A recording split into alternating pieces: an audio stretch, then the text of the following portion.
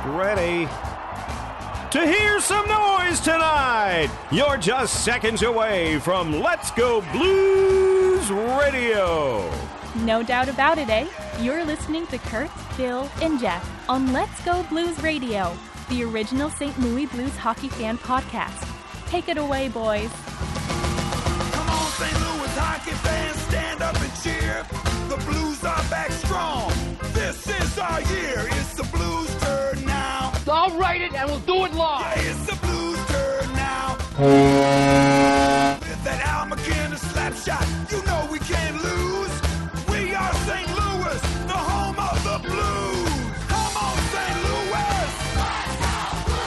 Come on, St. Louis. Come on, St. Louis. Let's do that hockey. Come on, St. Louis. All over the hockey universe, the note is the news. It's Wednesday, February 6th, 2019. Welcome to Season 7, Episode 34 of Let's Go Blues Radio and our St. Louis Blues State of the Union Address. This is franchise episode number 167 all time. I'm your host, Kurt Price. My co-hosts, once again, are Bill Day. Am I pronouncing that correctly? Bill Day. Is that correct? It's very, very difficult to pronounce. Right. It's multisyllabic. I think I put the wrong emphasis on the wrong syllable. I believe you did. It's Multisyllabic only when you say both my names. And you're going to have to help me with this one. Jeff Ponder? Something like that. That's right. By the way, multisyllabic, I think he's a guy that's going to be picked from Finland this year in the draft. Multisyllabic. Yeah, he's from Serbia. Originally from Serbia. He's born in Serbia. So it'd be the first Born in Serbian. Serbia, played in Finland, grew up idolizing Doug Gilmour, of all people. It'd be the first Serbian NHL player, I believe. So we're rooting for him. To connect with our show on social media, follow us on Twitter at LGB Radio. My Twitter handle is at Kurt Price. Bill's is at Billy Bluenote, and Jeff's is at JPonder94. Also, follow us on Instagram, like us on Facebook, and the website is letsgoblues.com. Stick with us as we later on in the show, as we may be opening up the show later for listeners to join us live on the air. We'll send the link out on Twitter when that happens. Again, that's at LGB Radio. Got some announcements. Please check out the letsgoblues.com shop for t-shirts, mugs, and stickers. And congratulations to Kurt Chaplin. I know Jeff mentioned this on his interview show last week. Kurt Chaplin was the winner of our Twitter contest. He won a Tarasenko Funko Pop figure and a Let's Go Blues Radio Retire number 44 shirt. So we had a lot of interest with that, which we appreciate. That was fun. So we appreciate the new handful of followers. Hopefully get some new listeners tonight. And you're enjoying the shoe. We'll be doing another giveaway soon. So stay tuned for that announcement. Our official beers of episode 167. Bill, how are you, and how is your beer, and what are you having? Thank you, Kurt. I am happy to be here. I hope I can help the team. Wow. Tonight, I am having, found this at the back of the fridge, which is just, I don't know, I like that. I can find this kind of beer at the back of the fridge. Yeti Imperial Stout by Great Divide Brewing Company. It's an all-time favorite, Imperial Stout, and it's solid, very dark. I don't think I've ever had a bad Imperial Stout. I'm trying to think. I don't think I've had a bad one. Although I did have a chocolate mint Imperial Stout one time that was not it was good, but it wasn't. It was probably like my least favorite. Yeah, when they are not stored properly, they turn very syrupy and not great. So I recently had Comrade from Recess, yeah, that was barrel aged and apparently stored improperly, and it by you or by them? Not by me. I picked it up and drank it like 2 days later, and it was in the fridge for just 2 days. I've had their Comrade before, and I enjoyed it. This was last year, but yeah. So apparently the proper way to store an Imperial Stout is in the back of a fridge. I think this is a couple of years. Well, it's a can though too, so it is. Probably keeps longer, and it's nice. Jeff, how are you this evening, and what is your beer? I'm great. My beer is the Back of the Fridge Ale. Actually, that does sound like a pretty Back good of the name Fridge of Ale. That's a beer. good name. I like that. Yeah. Maybe we'll talk to Center Ice and Steve over at Center Ice and have him make that beer for us. Back of the Fridge Ale. Yeah, it'd be the LGB radio special. I like that. Guys, yeah, it's been a while since the three of us have been together, so this is I guess a welcome home. Let's Go Blues Radio for all three of us. 2 weeks ago it was just the two of you. Last week it was just me and Ray Ferraro. So that's exciting. Ray Ferraro. Ray Ferraro. Oh, right. Sorry, I was thinking. Sorry. My horrid fun with audio that I have. Right. I forgot about that slapstick comedy that you put out. I was like, you get a guest, a Ray Ferraro? What? Oh yeah, that's right. That's you were right, you were You were that guy. you were testing the bounds of the comedic limitations of the show. I went there. Yeah. I went there. You I tried to be as funny as Kurt, but we just all can't do it. No. We're not all comedians. You're about halfway there. Oh God, man, I got a long way to go. Well, My beer is the something I've never had before, the Schlafly Tasmanian IPA. Have you guys had that before? nope, I have not. Me neither. And I just cracked it open, as you may have heard, and I'm going to take my first taste. Right now. Oh, this is exciting. He's Live on air taste test. Yeah, not a real big swig, but it's a taste. Looks like he's going for 2. And what do you think? Did you swish in your mouth? Did you get the full effect? A little bit, yeah. I did the whole smelling thing first. And... No, it's good. Did you aerate in your mouth? A little bit before you yes, swallowed. Because the true talent of an LGB radio host is if they can aerate in their mouth before they swallow. All right, we're just going to skip over that because there's a fun. I'm sure it's funny. I don't know why. So you don't have to go to Tasmania to get this beer. It's not bad. It's pretty good. I think I got it at Friar Tuck down the street here off Watson. Don't come find me. That is where I go all the time. But yeah, it's good, solid, good aftertaste. This is gonna sound weird. Peppercorny. That's kind of what I get from it. Not bad. Yeah, Kurt, how about you? Well, go ahead, Bill. What were you gonna say? I was just gonna say I had one of the West Coast beers a couple of years ago. I forget which brewery it was, but it was very prominent peppercorn. And you should ask the Teal Town USA folks. I should. I'm sure Chris would know. Yeah, he's big into that. Yeah, he is. We need to set up a beer transfer. We do. Maybe that'll be the not the next bet, but the second next bet. Right, or just do a beer transfer and drink them on the show. That'd be kind of fun. Yeah, something. Is that legal? Can you ship beer over the? Can you? Well, I'm talking drive it. Can you even ship it? Can we eastbound and down Smokey and the Bandit it? I think we could. We've all had this talk. It was. Didn't they do Miller Lite in Smokey and the Bandit? It was Miller Lite. Coors. It was Coors. Oh my god! And you know what? Coors uses corn syrup. Did you know that? They use Coors syrup.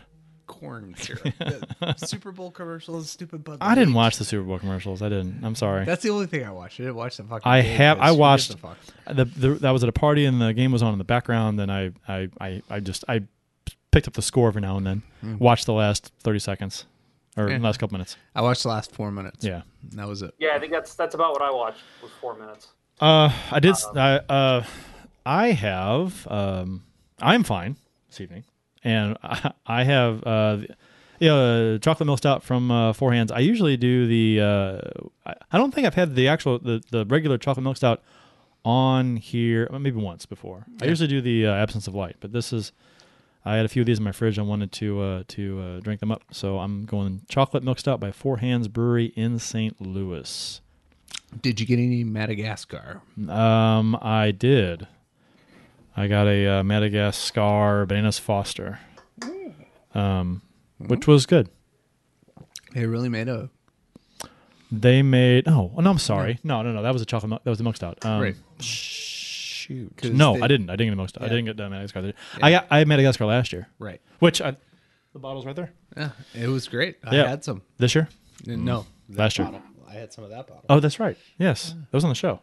No, What was it? This was a weird party. Oh, okay, party. Doris's birthday.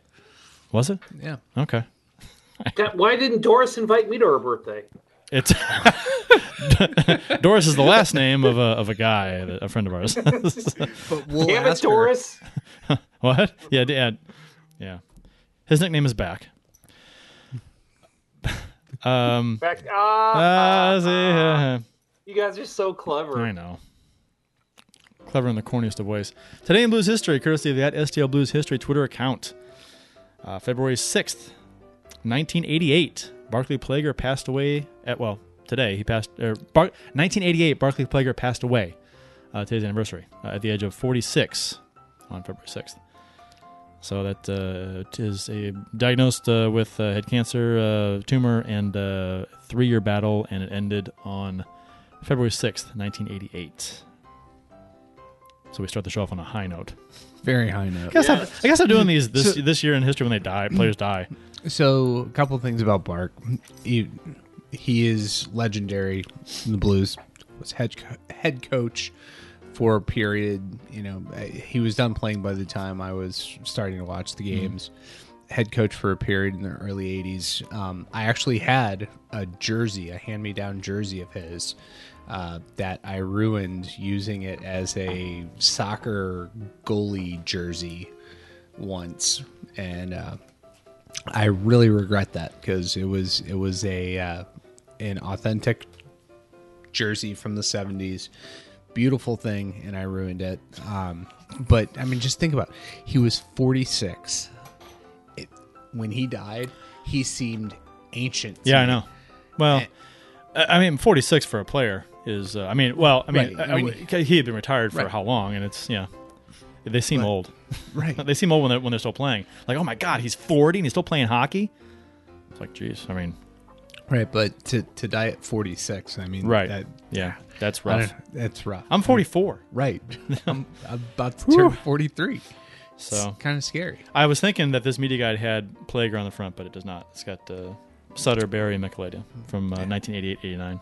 Yeah, Micheletti when he first got into broadcasting. Yeah, I liked him he's good. Yeah, he's great. Yeah, he's For the is he still with the Islanders? Rangers now? Okay, Rangers. Or has he always? It was Islanders for a while. It was Islanders for a while. Yeah, it Was it? Yeah, and then Rangers. Yeah. Because the Rangers was Davidson and Rosen, Well, right? yeah. And then He did Islanders for a while with Deb Placey. Did it too. Who was a St. Louisan. So yeah, there's a couple of St. Louis connections there in the Islanders broadcast. She's been with the Devils though for most of her career. She has, but she's also gone from the Devils now too. I don't know what she's doing now. I'm not sure where she's at. I know she listens. Deb, write in. Let us know. Real quick, Bill, before we move on. You mentioned ruining one of your hockey jerseys when we get playing soccer. So my buddies and I, back when I was a teenager, used to play street hockey all the time. I mean, 3-4 times a week. And we got so good at it. Nobody ever fell. Nobody ever, we were fine. We knew where the potholes were. So I thought, you know what? It's kind of chilly out today.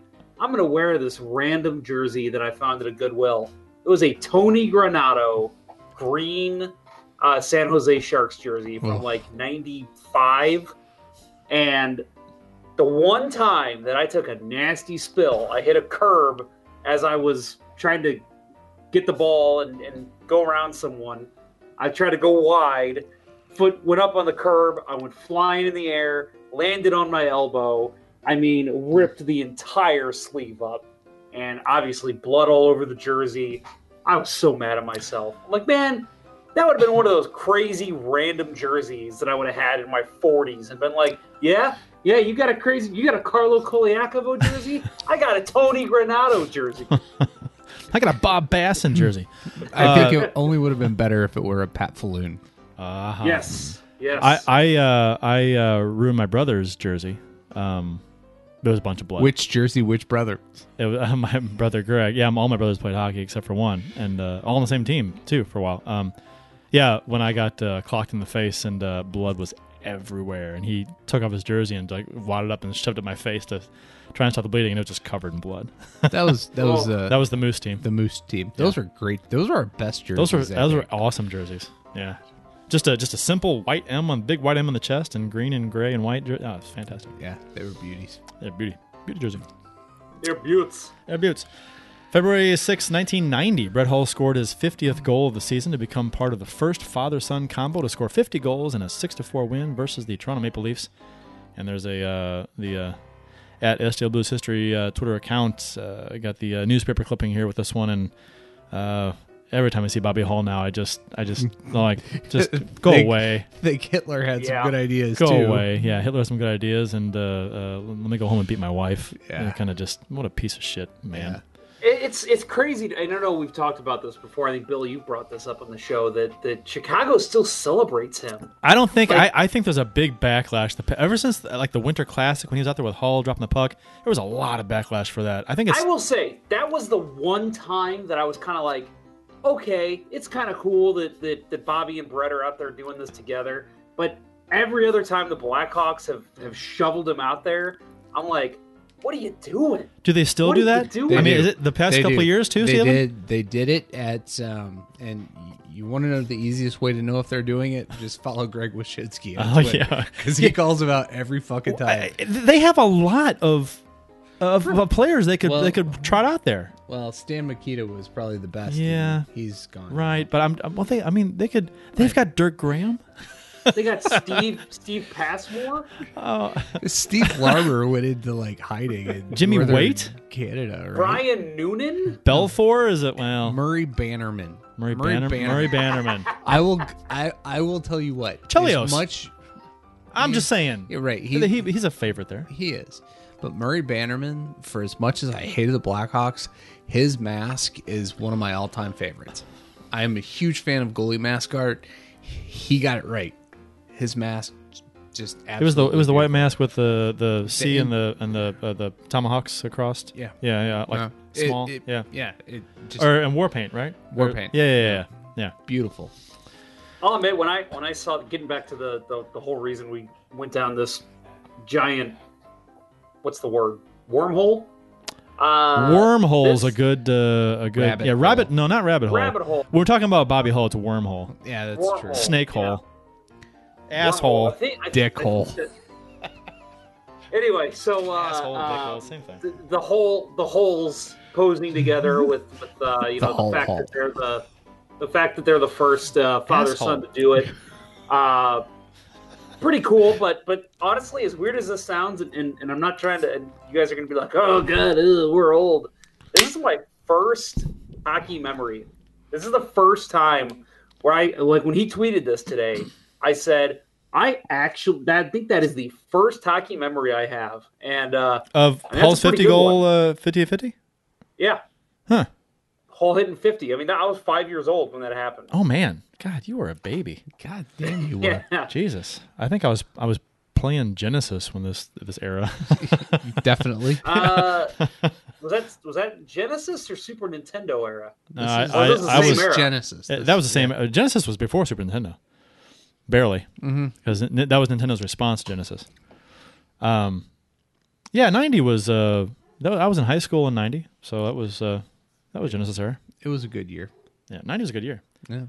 Yeah, because the first NHL hockey was 91, I think, right? 91, 92. No. 92. No, It 92. was, I didn't think... it was NHLPA.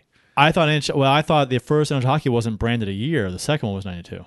Yes. No, the second one was 93. Okay. All right. I'll take your word for it.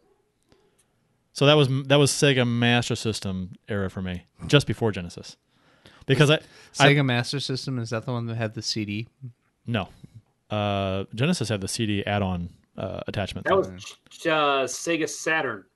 Well, you could get a Sega CD attachment for the Genesis. It could go. I think. Yeah, it could go. Yeah, it could be attached to it. I think. We're dating ourselves. But yeah, Saturn was a CD too, though. Good. I never had the Saturn. Saturn was supposed to be a fantastic system, but no, it wasn't marketed properly, and it just died. You know what's a sad system that I loved?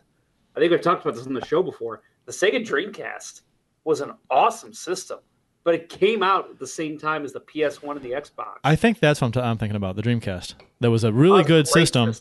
But it had a lot of competition, and they didn't market it properly, and it couldn't compete. I mean, it was just, marketing. Yeah, they probably could have marketed it better, but at the same time, it's just the graphics just couldn't keep up with what Sony and Microsoft were putting out. But it was a great system. If you find one at a Slackers or whatever, they're $50, $60. I think it's worth it. They're pretty nice systems. February 6, 1992, Curtis Joseph made... This is an interesting one. Curtis Joseph made 41 saves in the 4-1 win versus the New Jersey Devils. It was the first time Joseph faced the Devils after Lou Morello, Devils GM, called him an overpriced average goalie. Adam Oates was named the second star and did not acknowledge the fans after the game. This was a home game. Chairman Mike Shanahan immediately notified Ron Caron to unload Oates now. And he said, we're going to find out if there's leadership on this team. We need to fix this, or we're going up in smoke. So it's a good thing they traded Oates. Otherwise, they wouldn't have won anything. Right. Right. Otherwise, we wouldn't have had Craig Janney. Right, yeah. And then Shanahan wouldn't have been able to find his future wife. See how it goes full circle? So yeah. So and that goes back to Lou Lamoriello. Yeah, right. So and he is the one who had Shanahan and the Blues. So initially, full circle. Right. Right. Somehow He rejected Curtis Joseph as compensation and got Scott Stevens instead. I think somehow this leads us to Eric Brewer. Right? Oh God, I have seven degrees of Eric Brewer. God. Or Jeff Wojcicka. So Oates is why I wore 12 in my playing days, and I modeled my play after him when I was playing. Love that guy. He was fantastic. Watching him in Hull was utter beauty. Oh my God. No better chemistry. Yeah, fantastic. And Oates fucked that up. That was wanting to rework his contract 2 times in one season. That is unheard of. That doesn't happen anymore. I guess it's against CBA and stuff, but it is. That at the time, to tell people now that, and a lot of people probably don't even know this, that was a big reason why he was traded, was because he was just a pain in the ass. He asked the Blues to rework his contract, because a contract he signed and agreed to, he felt he was being underpaid. Because more contracts came on board, and he was no longer where he thought he should be in the pay scale of the team. So he asked the Blues to rework the contract. They did for him as a courtesy. They didn't have to. And then he asked them to do it again, and they said, "No, we're not doing it again." And then it was a big deal. And then I guess he threw a fit and had a. And then Mike Shanahan said, "Trade him right fucking now." Trade him right fucking now. So Oates is my favorite all-time player, but man, I'm still pissed at him for. You sign a contract, you honor the fucking contract. Don't ask to rework the damn thing. 1985. This one's for Bill. February 6th, 1985, Mike Liut recorded his 10th and final shutout for the St. Louis Blues. Liut also became the first and still the only goalie with 150 wins as a member of the St. Louis Blues in their 4-0 win versus Vancouver on today's date, February 6th. And Ponder has a Liut jersey hanging up in the background.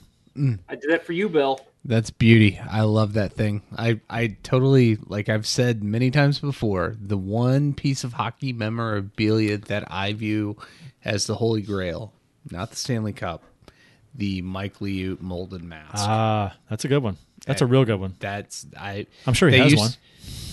They used to sell one at the arena. Scott Trade Center, like a novelty mask, or it was a replica, okay, but it was signed, and it was like $600 or something. Oh, so, and that was in my poorer days, right? But that is the one thing if I move again, I will have a man cave built around that. Okay, that is my goal. I like when it comes to hockey memorabilia. But just think about that stat. 150 wins, only 10 shutouts. Yeah, I know. That's true. And how many wins did Brian Elliott have to get to 20-something shutouts? Yeah, look it up. It's insane. Yeah. That is why you cannot compare goalies from different eras. No, hockey is a sport that you really can't compare eras at all because there's the goaltending. Oh my god, especially. Yeah, because the goaltending style is completely and defensive schemes and systems. They completely changed how scoring worked. I mean, shoot, in the 80s and 90s, God, high flying, high scoring games, and then the New Jersey Devils instituting the trap Right. in '95. Yep. Changed the game. Yep. Patrick Waugh instituting the butterfly style, 87, 88. and then everybody copies them. And it's you get your errors with there's anything under a 3 is good for GAA, and or it's really good actually. Right, and that's why hearing seeing the people that say Grant Fuhr sucks because his GAA was over 3. Oh no, yeah, different era, and that team. That team played no defense. That team was a run and gun. They left him to fend for himself. And you almost have to have watched the eras or heavily to go back and watch on tape to actually compare eras and you still can't. Right? No. Apples and oranges. It's more like apples and Pluto. Apples and oranges are very similar if you think about it. They're not polar opposites. They're both in the fucking fruit family. Exactly. You said that with the John Mulaney. It's a horse. Lucid Hospital. Oh, we're well past that. Bill, you'll have to check our chat. I just posted something that I think you'll enjoy. Oh, I now here's something you really enjoy. It's got the Peabody and Sherman quote. And now here's something you'll really enjoy. That was good. Thank you. Wow. That was perfect. I can't even get that high. I have to go out of surgery to get that high. Wow. And I just tug on my right one, and it starts coming out. It's like you're milking a cow. Shoo! Is that what that bucket's for? Anyway, I can just. It sounds like you're milking a cow. I'm trying to. Okay. So the Blues announcements before we get to the Blues announced that they'll be on 101.1 ESPN Radio next season. Thoughts, pros, cons? Do you care? What? I need to interrupt because you didn't mention the other STL Blues history stat that he sent us. I did too. Did you not get his chat that he sent us earlier? What? Just go ahead and say it. What? No, I didn't. Hold on. So 2 years ago, 11 years ago, 2 days from now, guess who was named captain of the St. Louis Blues? Eric Brewer. Eric Brewer. He sent us that and said, hey, we should talk about this. Where was this? I didn't see it. He sent it to us in a Twitter chat. Oh. I totally missed that. I didn't see it. He even posted the newspaper clipping that he's going to wear the C. Oh, okay. Well. So there you go. We Right. don't really need to talk about it because it'll just make us angry. But 11 years ago, that was what the talk of St. Louis Blues Twitter was. It was the dark era in Blues history. It was. Ooh. It really was. That was that Twitter, the Eric Brewer captain era. That was. They missed the playoffs every season he was captain, except for one, and that was the season he was hurt for like 90% of the season. Didn't play. Yep. Yeah, I remember them talking that could be it for him that season, and we were all kind of like, "Well, the team's better without him." So That was obvious. Bring it on. Yeah. STL Blues History said in the YouTube chat that he wishes Liut would have painted his mask in St. Louis like he did when he was with the Cincinnati Stingers of the WHA. You recall what that looked like, Bill? I do not. I'm thinking it was orange. Pixar, it didn't happen. Well, we can do a search, right? Liut, Stingers mask. Oh yeah, look at that. Oh, that is beauty. That's yeah. That's Look at that. beauty. That is awesome. It's basically. I mean, this is for you podcast folks. You go, what's going It's basically a black and yellow, like a bumblebee or a hornet themed mask. Yeah, it's fantastic. the same style of mask, the fiberglass molded. Yeah, right. Long exactly. nose. Right. Yeah, but yeah, just look up Mike Liut or Mike Liut Stinger's mask, and then you'll get that's badass. Yeah, it's kind of like that's all. It's kind of like the Thunder Bay Bombers goalie, like black and no, black and yellow. Because he had. I know he had the skull. The skull. I get it, but it was the color. It just reminds me of it. That's all. I get what you're saying. You're picking up what I'm putting down. I am. All right. So, Jeff, do you mind if I go on to the next topic now? Yes, please go on. The 101 ESPN announcement, ESPN radio announcement. The Blues are going to be on FM radio next season. 101.1. Pros, cons, do you care? DGAF. Don't give a fuck. Right. Go ahead, Bill. No, you go ahead. I was going to say, I think I've said it before. I did give it a chance this year with Kelly Chase no longer doing the games. Couldn't stand Kelly Chase because all he did was bitch about the officiating. You know, I guess he felt that it was his right being down there at ice level. But so Joey Vitale coming in, thought, I'll give it a chance. He's good. I do like Joey. However, Chris Kerber is tainted. He's got that same bullshit from the Kelly Chase days where all he wants to do is bitch about the officiating. And I can't take it. So I do whatever I can to not listen to a game on the radio. I don't listen to. I mean, I will listen to the radio if I need to, but I watch a lot of my games on tape delay on DVR, like because I'm putting the kids to bed and everything. So I'm like an hour and a half behind usually. So I can't do the radio that way. Yeah, I mean, I don't really listen to the radio either because I have no reason to. But I know people that do. Some people I know actually prefer. Which I do. I mean, I do too. I'm not like Bill. I actually enjoy Chris Kerber, friend of the show, Chris Kerber. And so you watch what you say, Mr. Dave. I like Kerber. I like Kerber too. I enjoy his style, and I've met him a number of times. He's a great guy. So I think he does a good job. And I think if you would have asked me, I don't know, 3 months ago, I probably would have said Joey Vitale, not my favorite, but I think he has. I think he has gotten better and better every time I've heard him. So, and it's a small sample size. I maybe heard 4 total broadcasts the entire year.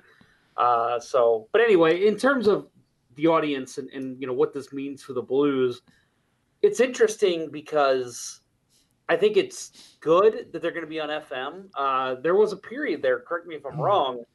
Didn't 98.1 pick up some of their broadcasts? They would do broadcasts when it conflicted with the Cardinals in the playoffs a lot of times, Cardinal games. And I like that because when I would turn it on, obviously it's a crisper signal and it sounds better. It doesn't reach as far, though.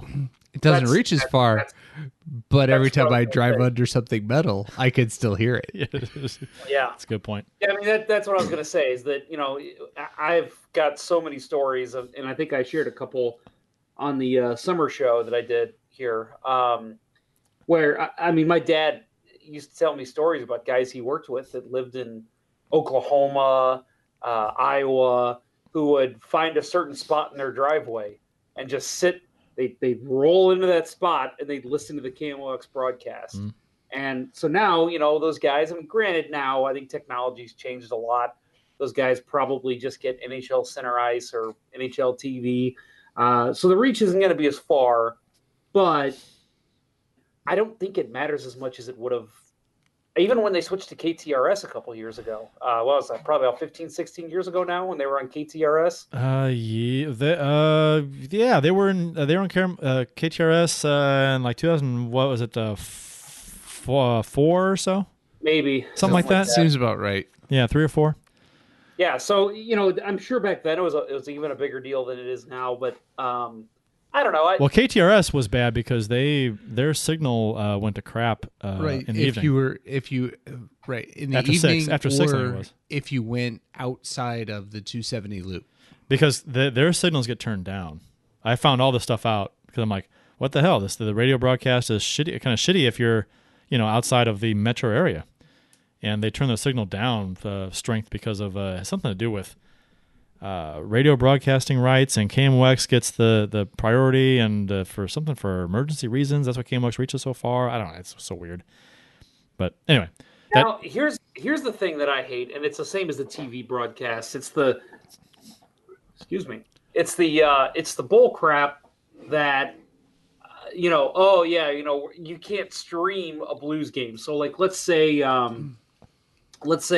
you leave the St. Louis area, but you're like, I can't pick it up anymore on 101.1, so I'll try to pull it up on TuneIn Radio or whatever app you use on your phone. Well, you used to be able to do that, and it was fine. No, you can't do it now. You can't do it anymore. They either have it completely blocked or it's silence, or they pick up another feed, and you can't get the Blues games on there more. You actually have to pay for. Right. Is it NHL TV that you can pay for the radio broadcast? If you pay for the app, you can get the video broadcast or a radio broadcast on their app. I get why they do that, but the thing that sucks is like for someone who lives in St. Louis, who's like, I only want to, I want to get, I only want to watch Blues games. I don't care. I don't care about the rest of the league. I just want to hear and watch Blues games. When they leave town, you're telling me that they need to have the NHL TV app just to listen to the game if they got a long road trip or if they're, wherever they're going.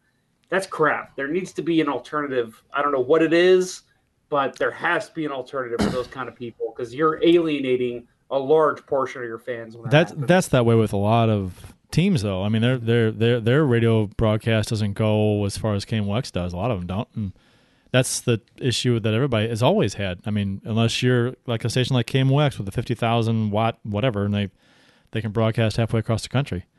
Blowtorch. Blowtorch. That's what they use. The term they use. Yeah. The 50,000 watt blowtorch. No, I mean, and that's fine, but it's 2019. I mean, there needs to be an alternative for those people now. It's crap. Oh, I mean, that's you pay for it. That's the alternative. Well, that's stupid because again, I mean, if you're just a Blues fan and you don't want to watch the rest of the games, you don't care about the other teams, which I don't agree with that. I think you need to pay attention to the whole league, but I'm not that kind of person. I like the whole game. Isn't there just a radio? And baseball has just a radio package. You can buy just the radio broadcast of all the games. And it's not that much money to listen to radio broadcasts. Now, I don't know if hockey does. I'm talking like $30-$40. You can the whole season. You can listen to the radio games, any game, any team you want. I think. Yeah, but if you're in St. Louis for 81 games of the year, why would you want to pay for that? That's crap. Yeah, I just think that if you're in the market, there should be something. And listen, I know I'm throwing shit out there, and I don't have any explanation as to what they could do to fix it. But that's what we do on podcasts. So you want don't know how to fix it, but fix it. So you want something for nothing. Yes. Which isn't that what the radio is? Right. So it's not enough for you, Jeff, that you can watch 81 of the games, or you listen to 81 of the games for free in St. Louis, but that one road trip you don't want to pay for. You know what? I'm gonna pull the original Blues podcast card here. If that were to ever happen to me, I would just call Chris Kerber and say, "Hey, can you just leave your phone on while you call a game, and I can just listen?" Yep. It's a good thing.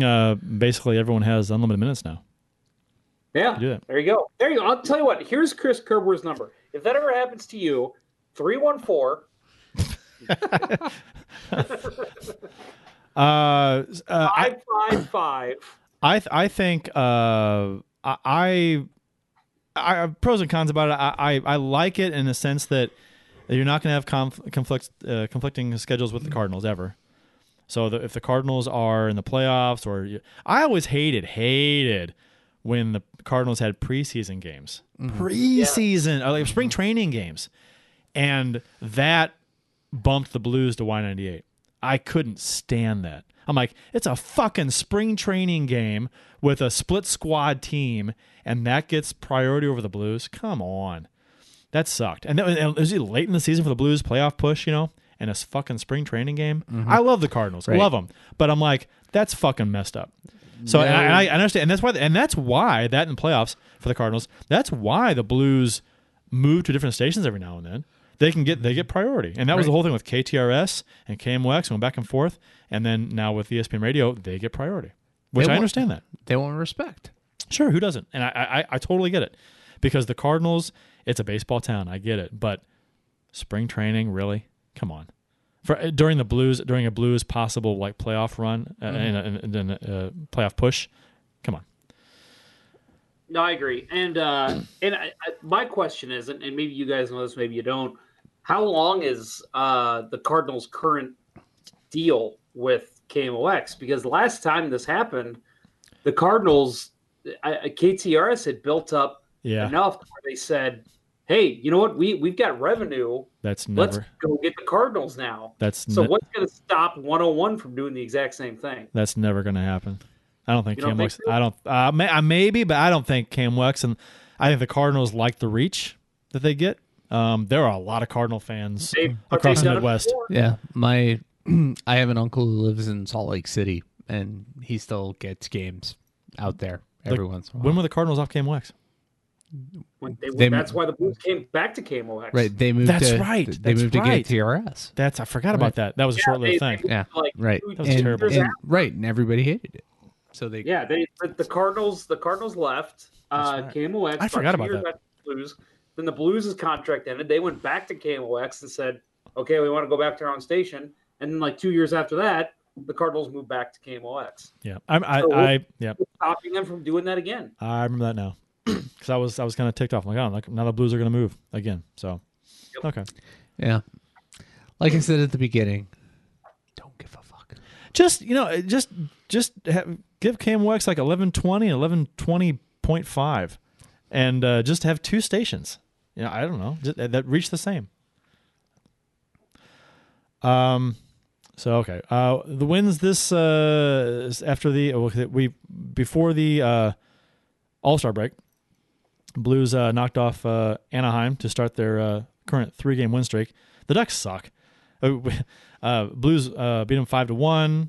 That was their 7th straight loss. Then the Blues were off for 10 days for the All-Star break. Did you guys watch the All-Star game at all?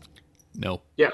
Yeah, I did. I watched the skills competition, and I watched the first part. I watched the first game, the Central and the Pacific, which was a ridiculous blowout. And then I had the rest of it on like in the background. I caught some of the rebroadcast on Sunday. I didn't even realize going into the weekend that it was going to be skills comp Friday night, game on Saturday, because I'm so used to it being skills comp We Saturday. talked about that. I don't recall that. No. I think we haven't had a conversation. Oh, it's on a Saturday. I might watch it now. I think you even said that. Whatever. I just didn't care. You had a beer. I did, and it was a strong beer. I watched it Friday night. The wife and I sat and watched. Well, actually, wife passed out. That was our first day at her new job, so she was passed out by about 9:30. And then when Schofield went up and did the skate for fastest skater, I nudged her awake and I said, "Hey! There's a woman doing the fastest skater." And she just goes, "That's great." She just goes right back to sleep. So she was excited about that. Women are supposed to care about this stuff. I know, that's what I said. But yeah, I watched that. Ryan O'Reilly had a sick move. I mentioned it last week. I loved his move in the breakaway relay or whatever that's called. And then the games I watched to a certain extent. Really wasn't paying too close attention. Yeah, no, I watched the skills competition more intently than I did the rest of it, the games. But I think the first game I watched, the Central was in it, and I was glad to see them do well. But after that, it was just like, okay, this is just more 3-on-3, and it was more background stuff. I was on the computer working while I had it on, so it was all right. It's fine. Let's put it like this. At the end of the first game, somebody said, "Man, how many points did Ryan O'Reilly have?" And I said, "Oh, he had some points." I didn't even realize that he had apparently a pretty good first game. He had 7 points for the. Yeah, I guess when you put up 10 goals, you got to assume that he's going to have a couple points on that. Yeah, had Crosby not had 8 points, I think it was, and his team won. I think O'Reilly wins the MVP. Yeah, they said he was runner-up. Yep. Yeah. No, I just I will care more when it's here next year. Well, good on Ryan O'Reilly. He did the Blues well. O'Reilly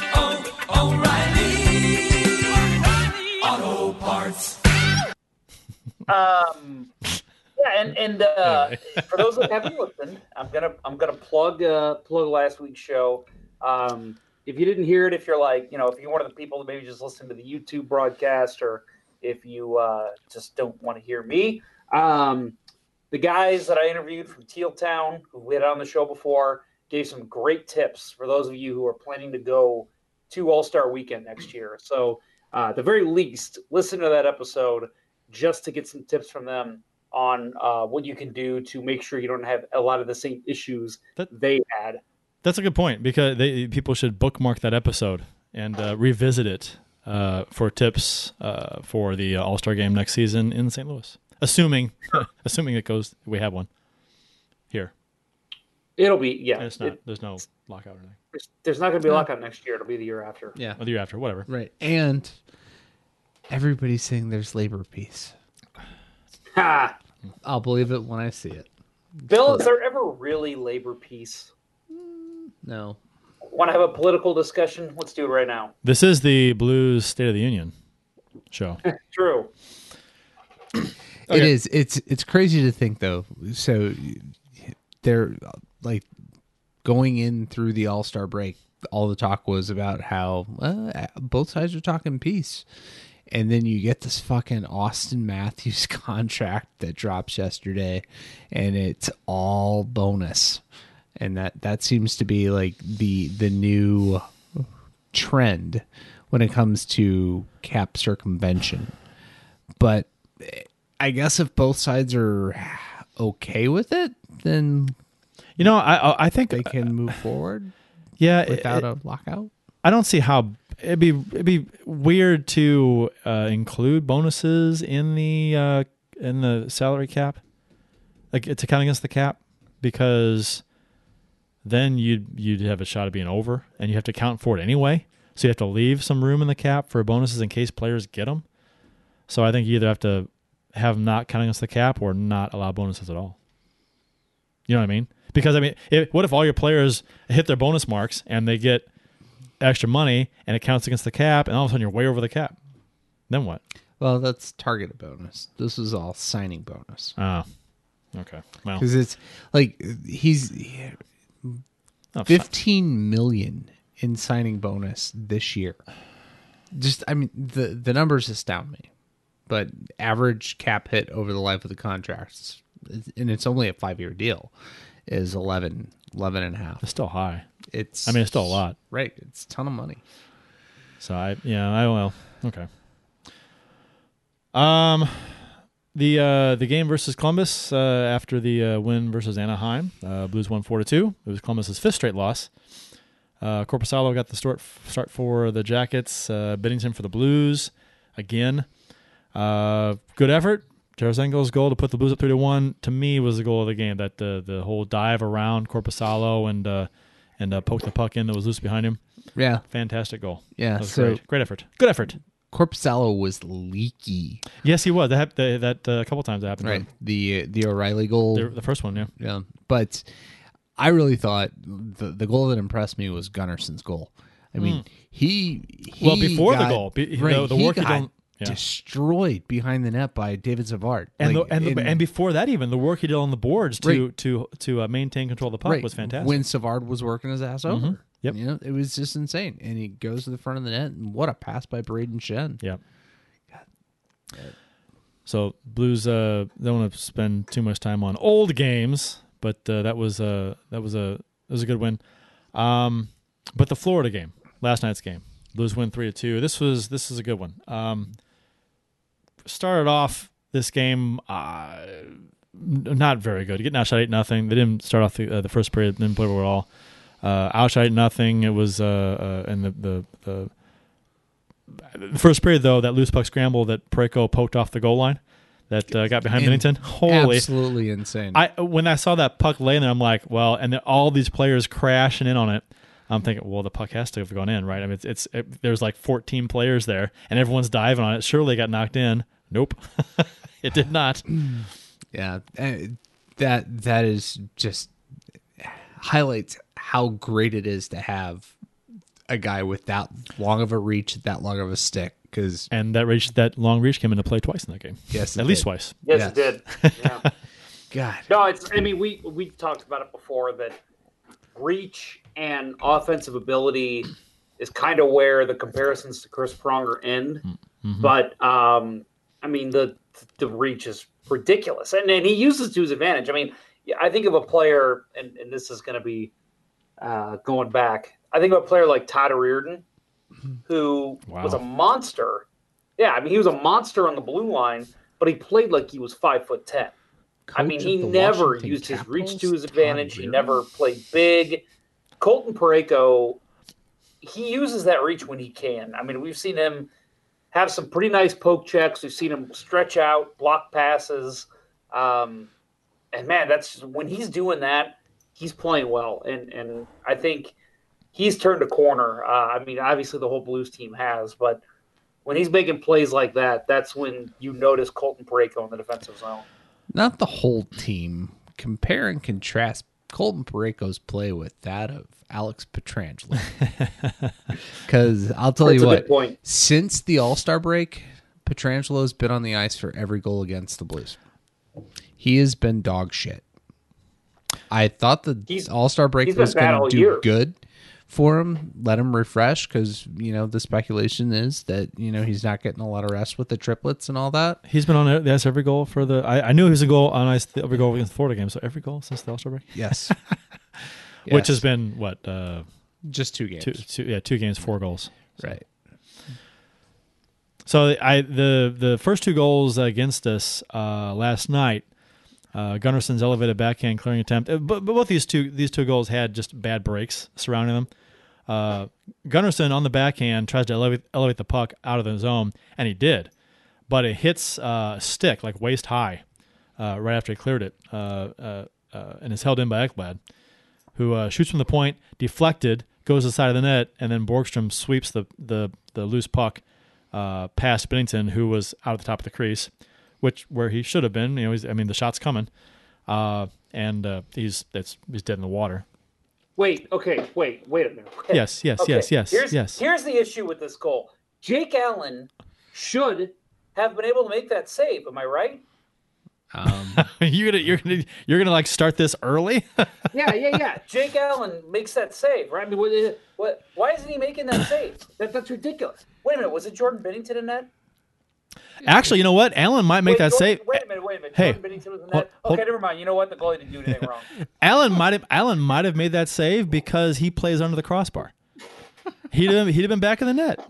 So he might have had that closed off. He might have actually made his poor positioning on that play may have actually helped him make that save. Man, I take back everything I said. I'm sorry. That was not the goalie at all. Goalie did fine on that play. Yeah, I mean, the puck might have hit him in the face. It was one of those.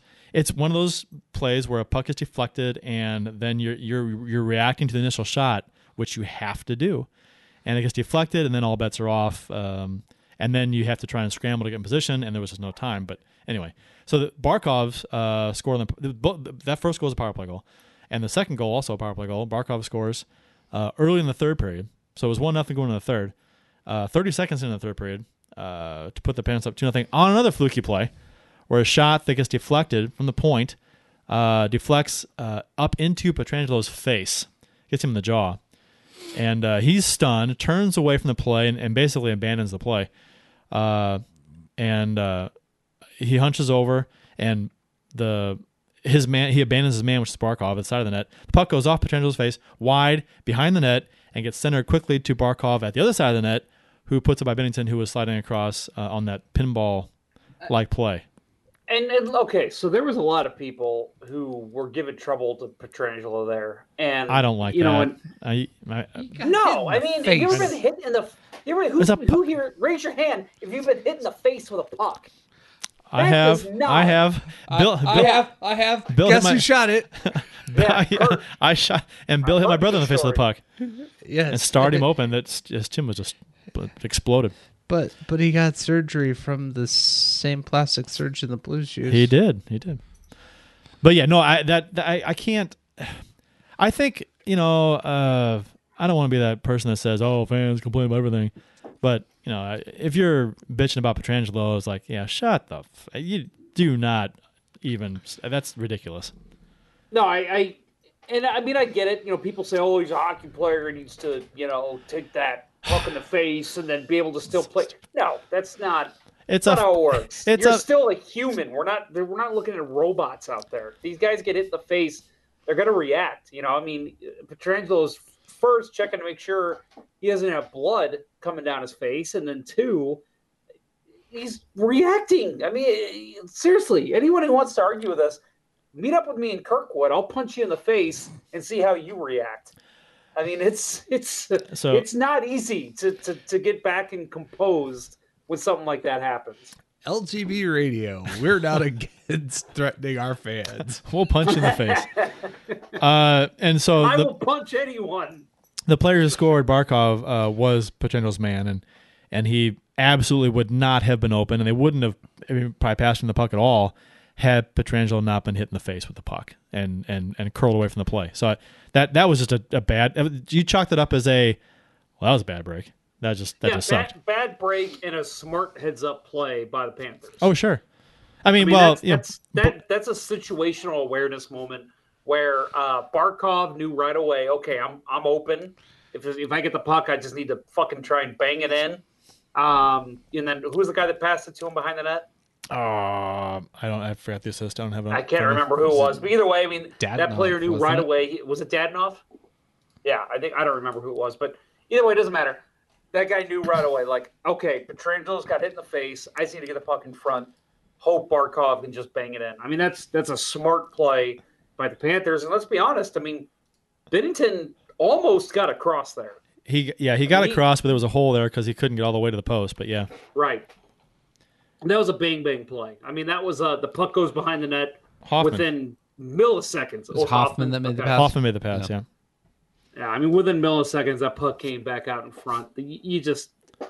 I know that we talk a lot about Allen makes this save, Allen makes that save, if he's a good goalie, but I don't think any goalie in the league gets over in that quickly unless they're Ben Bishop and they're 6'9". A couple minutes after the Barkov goal, this was huge to respond fairly quickly. Parayko scores on a wraparound on a fantastic effort to cut the lead in half 2-1. I think someone needs to send tape of that goal to Yaskin to show him how it's done. And PRB. Because the guys that they all the time wrap around. No, they can't do it. They can't finish it off. Yeah. They don't have the reach. And he was all the way behind the goal when he that was amazing. Yeah, I mean, I'm not a small man. I mean, I'm barely under 6 foot. But, I couldn't even imagine my skates being behind the net and being able to pull a wraparound like that. And I probably could do it. I mean, again, we're not midgets on this show, believe it or not. We should be able to pull that move. And I just... Thank God there's still a sport for middle-sized white boys. I don't think any of the three of us can pull that move off. So, and then O'Reilly scores next, which was another interesting goal. This game was full of interesting goals. Yeah. A lot of broken plays, scrambles in front. I think I don't think any Panthers player knew where the puck was. O'Reilly saw it. His stick was kind of tied up, but it was never covered.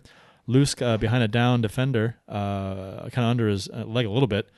And O'Reilly just got enough on the puck and poked it through Reimer's pads, who didn't see it. If he did see it, he would have probably stopped it because it was on the ice and through his legs. His stick should have been down, but he was looking over to his right a little bit. So that was a huge goal. And then Dunn scores which was, again, another fortunate bounce. It's a shot that's off the defender's shin pad and off the post and by Reimer. So I think the most fortunate part about that goal was Florida Turnover. being out of ability to challenge, because pretty sure Maroon didn't get back across I the think line he in was. time. I think he was. Dunn hesitated at the line when he came across. He was onside. I think the fortunate thing was the turnover. It was a bad turnover by Florida. You want to bet a beer on it? I'll bet you a beer he's onside. How are you going to determine that? Right. There's a video replay on the website on NHL.com. We can just All right, so Bill, go ahead and bet him. And Bill was right. yeah, Bill, go ahead and bet him. It's not my money. Well, no, I'm it's always team Bill. The panel here. It's we're gonna do a vote here. We're three of us. I mean, Right. majority rules. Jeff's already voted for me, so give me a beer. Oh, you did already? That ain't fair. I like Bill better. He was onside. He wears nicer vests.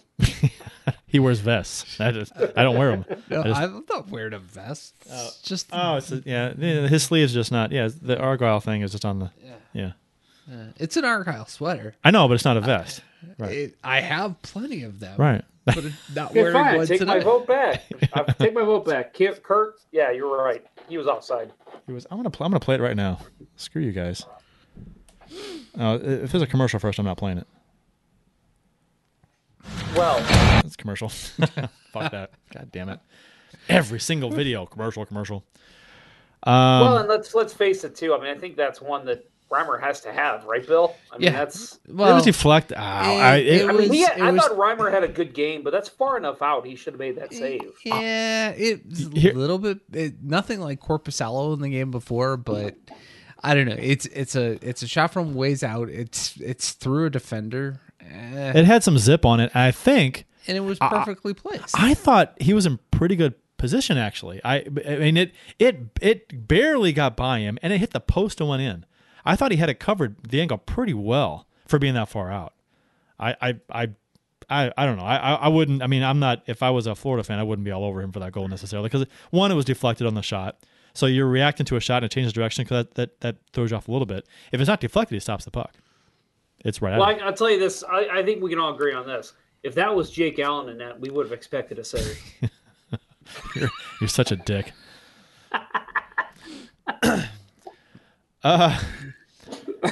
Over the course of his career, he makes that save at some point. Yeah. You know, if that were Grant Fuhr in 1987, he doesn't make that save. You know, Allen's stats from 5 years ago say that he makes that save. At some point in his career. At some point. If that was against Minnesota in the 2014 playoffs, whatever year that was, 2016, 17. 3 years ago. 3 years ago. Whatever.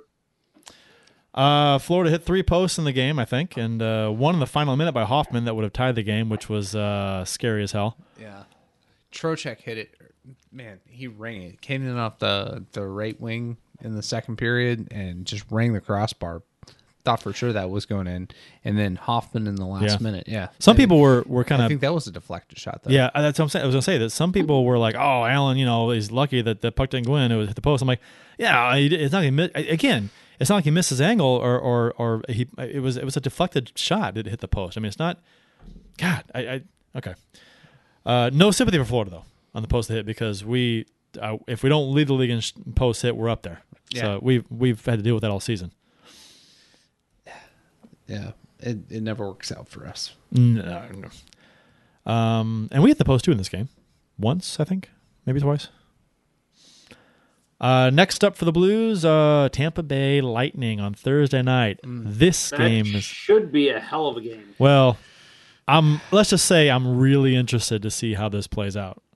And, I mean, you almost take for granted that Binnington's going to start, but will he?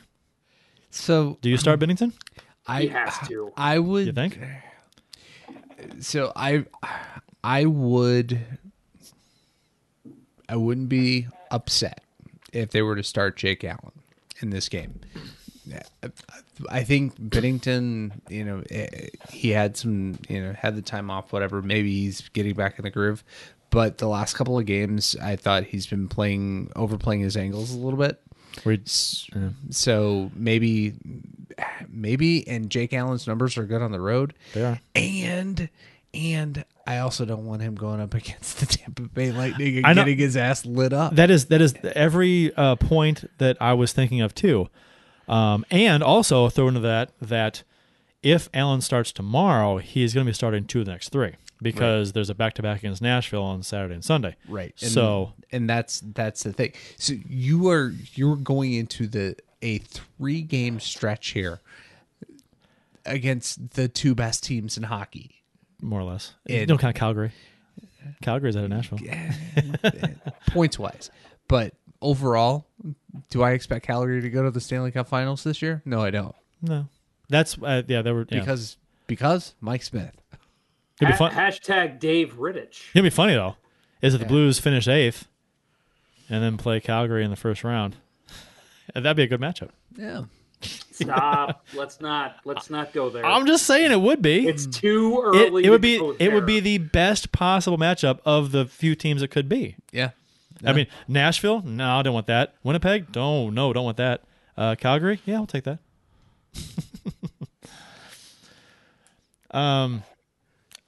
Jeff, you said Binnington against Tampa Bay. I think it's got to be mainly because, like I said, but I would not. I mean, listen. I know it's easy, and what Bill said, I can see the easy decision of, well, let's give it to the veteran guy. He hasn't played in a while. His numbers are good on the road. This is a top team in the league. We need a goalie who's proven he can beat top teams. But what does that do to Binnington's confidence? He goes on this run. You want to talk about goalie confidence? This is his game right now. I mean, the Blues are where they're at right now because of Jordan Binnington. And you're going to bench him against what is probably going to be his best opportunity to prove that he belongs in this league to date. I think you got to play Binnington. You know what? I don't think it would upset him. I mean, obviously he wants to play, but I don't think it would do anything to damage his psyche to not play against Tampa Bay. I think he's still probably in the thankful to be here boat.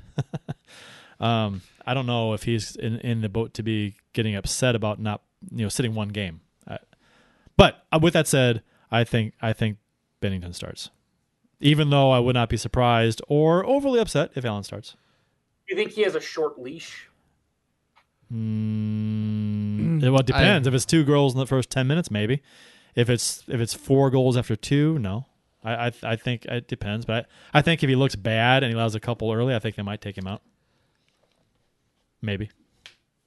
I think at this point you need to roll as Jordan Binnington is your starting goalie. We've talked about that on the show before, that the starting goalie is such an overused term. Starting goalie is the guy who's playing the best between the pipes. And that's Jordan Binnington. So I feel like you can't take that away from him. Now, granted, this weekend, I think you got to give at least 1 start to Jake, probably the one on the road against Nashville. That's what I was thinking too.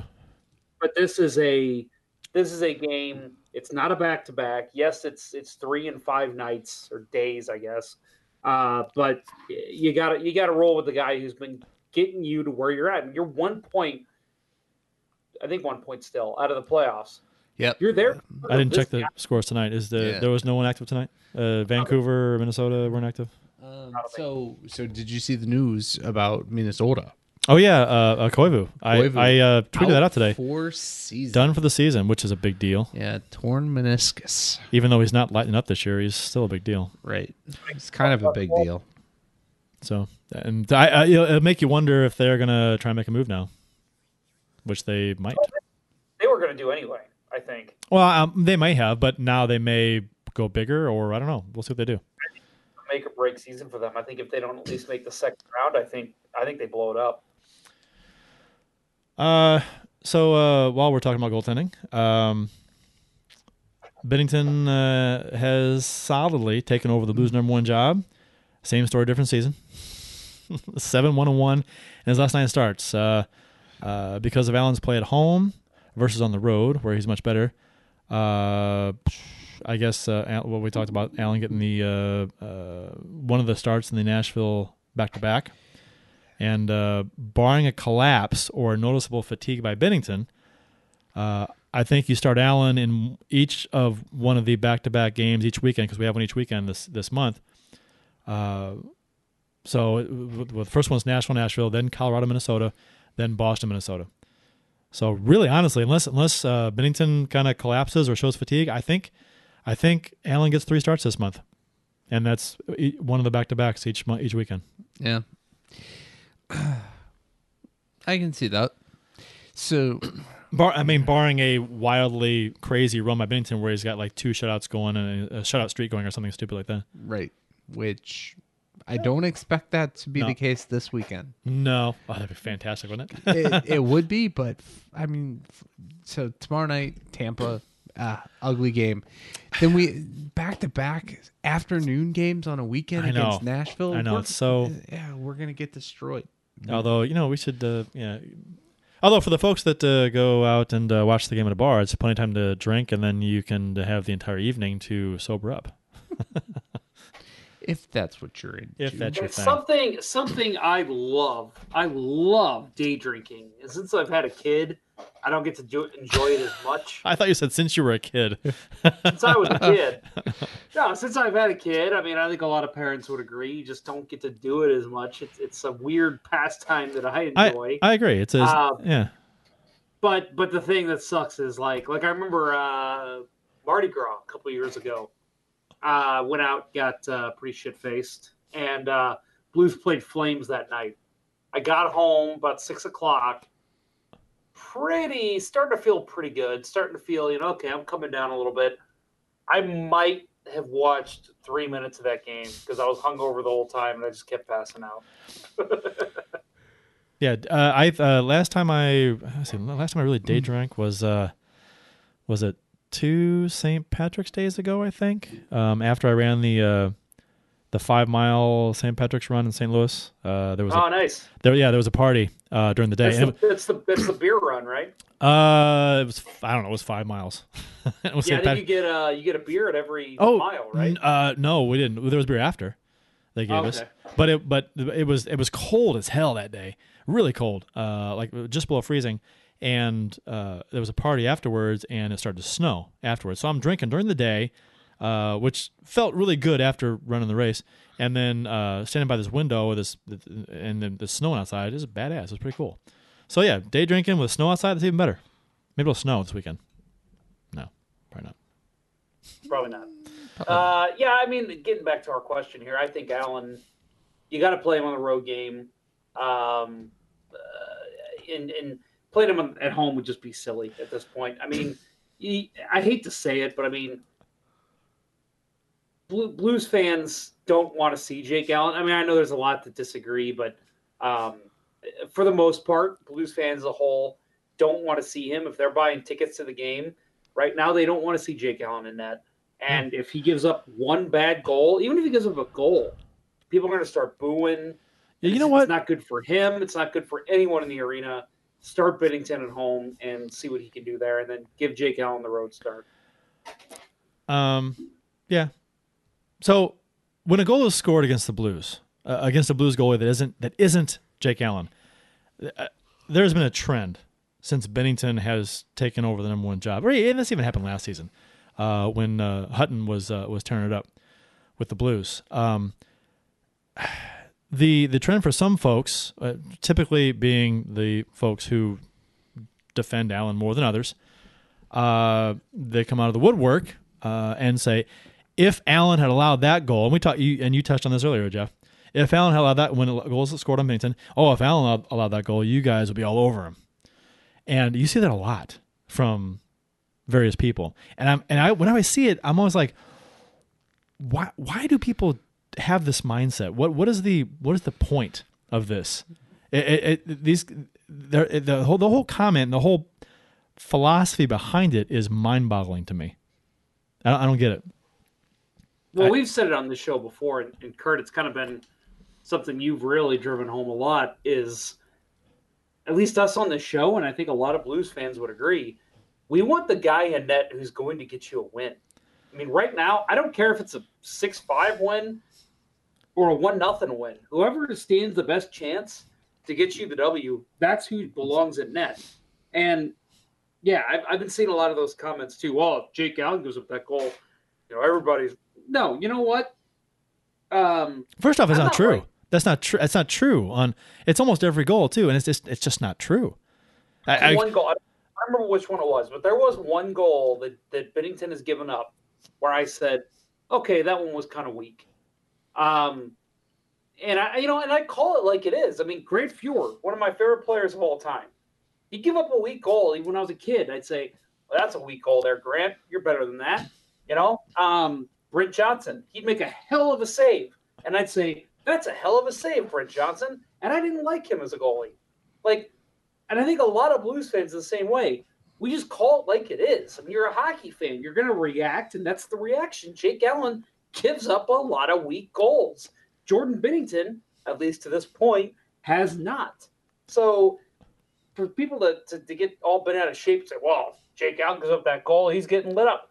No, he's not. No, he's not. Because people just want to see this team win. And they're not winning games. I don't know why people develop this mindset, but I know. Well, maybe I do. I'm going to play a psychologist here for a second. I think it's about them living in denial about being wrong about Jake Allen, because when they lash out and take a jab at those who have been critical at Allen, which is what these comments are for. Implying that Allen and Binnington, they're basically implying that Allen and Binnington both allow the same kinds of goals, but Allen gets treated unfairly. That's basically what they're saying. And all you gotta do is look at the stats. They're not the same goalie at all. Allen has a sub 900 save percentage and a GAA over 3, which is bad. His GAA is 28th out of 34 goalies that have 25 or more starts. And his save percentage is also 28th out of 34 goalies. Yet he's 13th in games started and has the sixth most losses. So I know Lance on his podcast likes to compare Allen to Carey Price. He's done this on Twitter, and he did it on his last show, and seems to imply that they're very similar. And people will put Price on this pedestal, and they want to bury Allen as a terrible goalie. To be fair, the only stat he uses when he talks about the two is wins over the past 4 or 5 seasons, which is conveniently during the time that Carey Price has had major injury problems and missed a lot of games. Which he fails to mention in his comparison. So that's why I wanted to. And Price, and with that said, Price still has more wins than Allen in that time frame, and playing on a team that wasn't as good either for a chunk of that time. So come on, Lance. You gotta be fair, Lance. Put all the information out there. Don't be honest. It's like fact checking the president during a speech. But if the president was a horse, loose in a hospital. The horse loose in a hospital. And this season, to be fair, God damn it, a healthy Carey Price is he's healthy this year. He's 5th in wins with 22, has a .916 save percentage, which is 4th in the NHL, and a .253 GAA, which is 6th, and that's among goalies with 30 or more games played. And Price currently has the Habs in a playoff spot. So, and again, Allen is at or near the bottom of the league in all those categories, and it's not even really close. So that's my democratic response to that mindset, I think. Which is, again, it's kind of weird to me because, like you said, Jeff, I really do think that I don't understand why Blues fans wouldn't just want the goalie to be in there that would give you the best chance to win. And right now, that's obviously Binnington. I don't know how you could make an argument otherwise. So yeah, I mean, if they were to go out and pick up Kerry Lettinen, and Kerry Lettinen pitches 3 shutouts in a row, I'd say play Kerry Lettinen. Right. I don't care who's in net. And I've said this before too, that I actually like Jake Allen, and being someone who used to be in the media, I interviewed him a ton, always super generous, super nice, never went out of line with any of his comments to media. If somebody asked him a dumb question, he would still answer it. You know, I mean, very good guy. And when he came up, you know, great goalie, looked great. And I still think he can be a decent goalie in the NHL. And I want to see him succeed, but Jordan Binnington is the answer right now. I mean, maybe that changes. Maybe in a month we're saying, holy shit, get rid of Binnington, put him back down in the AHL.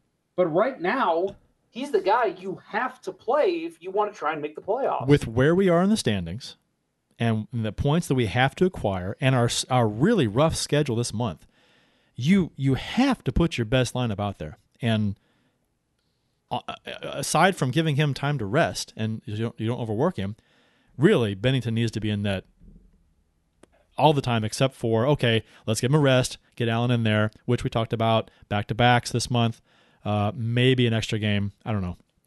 But I know it's also been mentioned, too, that people are saying, someone said that people are saying, oh, well, you know, Jake Allen, Jordan Binnington is the next greatest of all time. No one's saying that. Who's saying that? Who said that? No one said that. No. He is playing very comfortably, and the rest of the team is playing comfortably in front of him. It's a good stretch by a guy getting his first look at the NHL. Yes. Somebody's going to figure out his weakness. You see it a lot. I mean, he could, you know what? He could turn into the next Patrick Waugh, or he could be the next Jim Carrey. We don't know. Right. But for the time being, he's playing very well. The team is playing well in front of him, which is just as important, and we're winning games. Right. Well, that's all that matters. Back when Elliott and Halak got hurt, and Elliott played like dog shit, they called up Jake Allen, and he looked great. And when they sent him back down to the AHL, when Halak came back, we were all, I mean, we had a show then. Go back, listen to the episodes. We were like, why are you sending this kid down? You got to play him. He's the only reason this team is playing well. So, yeah, I supported Jake Allen like crazy back then, and I still do if he's the best answer in goal.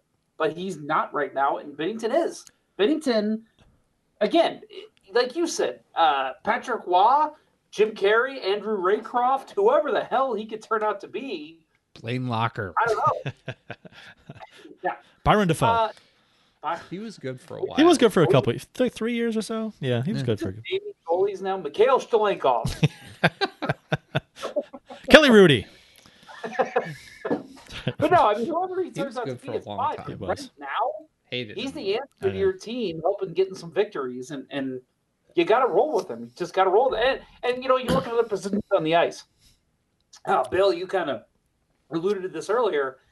Alex Pietrangelo, another favorite player of mine. I've always liked his game. This season, he's been dog shit. So if the best opportunity for you to win games is to bump him down to the second or third pairing and play Parayko more and even play Jay Bomeister more at this point because he's playing well, then do it. Do whatever you have to do to win games. At the end of the day, it's all about winning hockey games. It's not about who the best player on the ice is, who deserves the ice time. No, it's the people who are getting you victories and leading your team in scoring or ice time that are playing well 99% of their shifts. I'd like to see, because I haven't seen any of the comments that you know, oh my gosh, Jordan Binnington is the next greatest thing in the NHL. I haven't seen any of that. All I've seen have been fans that are excited that they have a goaltender in a net that is getting us wins.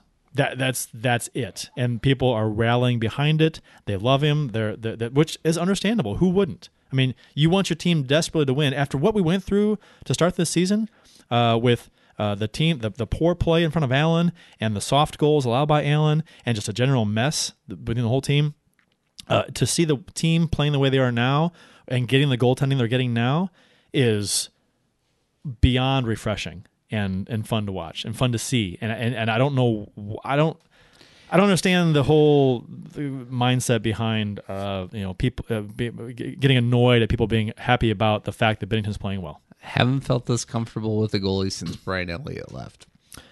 Yeah, no, and that's the thing because Allen is, I mean, God love him, as another podcaster would say.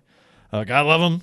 He's just inconsistent as hell, and you really didn't know what you were going to get. He could go on a run where he could play great for 8, 9, 10, 12 games, and then he could go the exact opposite for 8, 9, 10, 12 games or worse. So that's so far with Binnington, haven't seen that. Pretty consistent.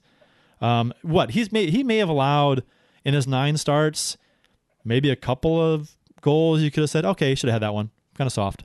Maybe 2, maybe. So it's 9 games. So that's pretty good. I'll take that all day long. I think any goalie would. So we've kind of ignored our YouTube chat here a little bit. We got a lot to get to on there if we want to. Yeah, I was gonna finish this up and then get to it. Yeah. No, but one of the things that was just posted by, I guess that's Tice, Tyce. Tice Huck. Tice Huck. Tice has been chiming in a lot here, but Tice, he mentions here, when we lose with Jake Allen in net, the losses hurt a lot less than when Binnington is in net, because at this point, you expect the Blues to win when he plays, and that's what this team needs. So that's a very good point. When Jake Allen goes in net, and we say, we see the tweets from Thomas and Rutherford that, Jake Allen is first to leave the ice. He'll be in net tonight. Every one of us, I think even a lot of Allen fans say, okay, not good. Could be a loss tonight. But when Binnington goes in net, we have that expectation that you get when you have a good team. And you say, Jordan Binnington's in net. Blues should win tonight. I don't care who they're playing. They should win tonight. And that's what you want from an elite team. When we went into this season, the expectations, we talked about that a lot. The expectations of this team were to do something great and to be an elite team throughout the season. It hasn't gone that way. And lately with Binnington in net, you're getting those expectations. Okay, Binnington's in net. Blues have a good chance to win tonight. And it's such an awesome feeling as a fan. Going into a game with confidence. Okay, Blues are going to come out strong. They got a good goalie in net. They got some guys that can score some goals. Ryan O'Reilly's having a hell of a season. It's so much different than the mindset we went into games in late October, early November, when it was Tarasenko wasn't scoring. Sure, Ryan O'Reilly will put up 2 goals, but we're going to give up 5. It's such a different mindset that the games now mean so much more because you're expecting victories. You're expecting to see wins. And when they don't win, you just get, why couldn't they pull that one out? And that's what you want as a fan. You want that emotion. And it's not just Binnington's play either. And we're not saying, and if I'm paraphrasing you wrong, Jeff, you let me know. But we're not saying that this is all because of Binnington. It's the rest of the team plays better in front of Binnington. That's just the way it's been. Noticeably better.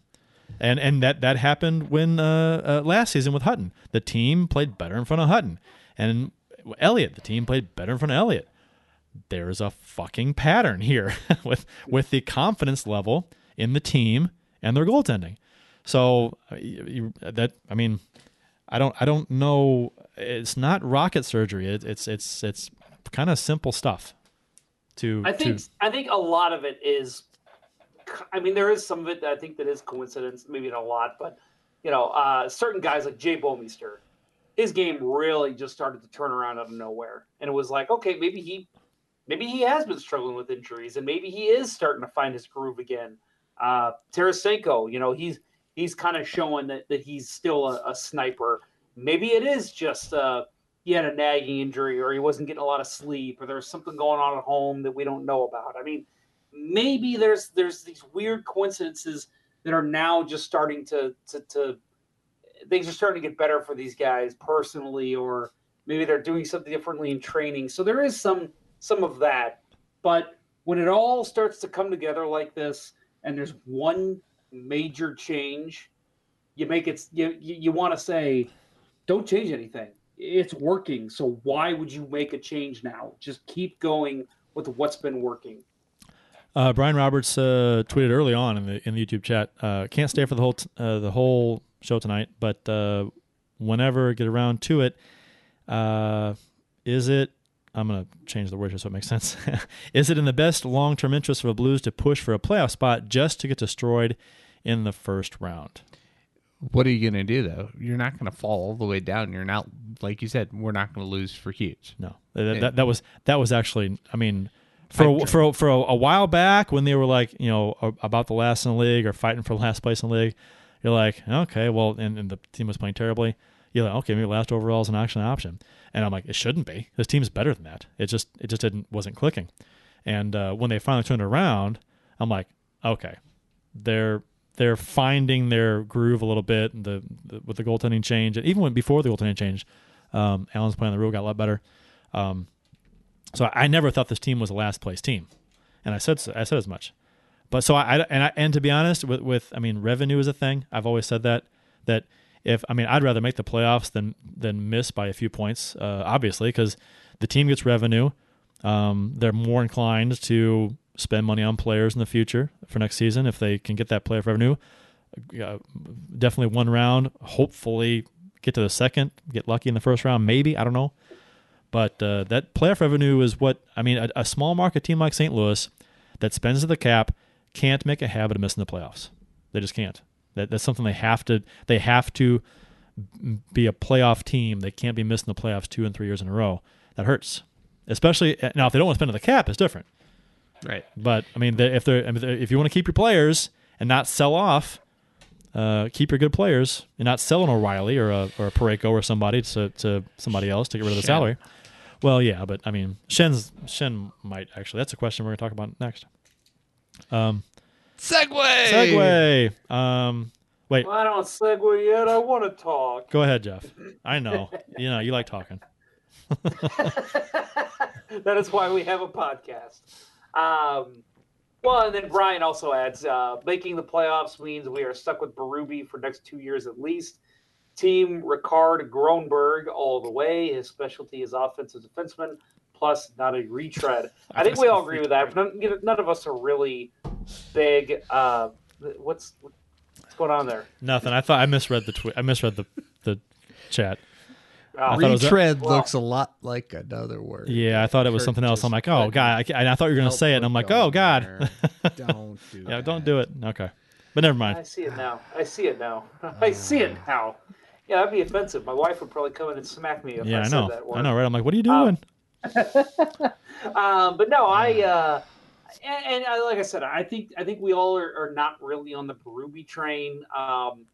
He's doing great, and I hate to say that because they make the playoffs, and you want to reward the guy that stepped in and did something and made a change, but at the same time, the track record with the GM, he's going to reward early success.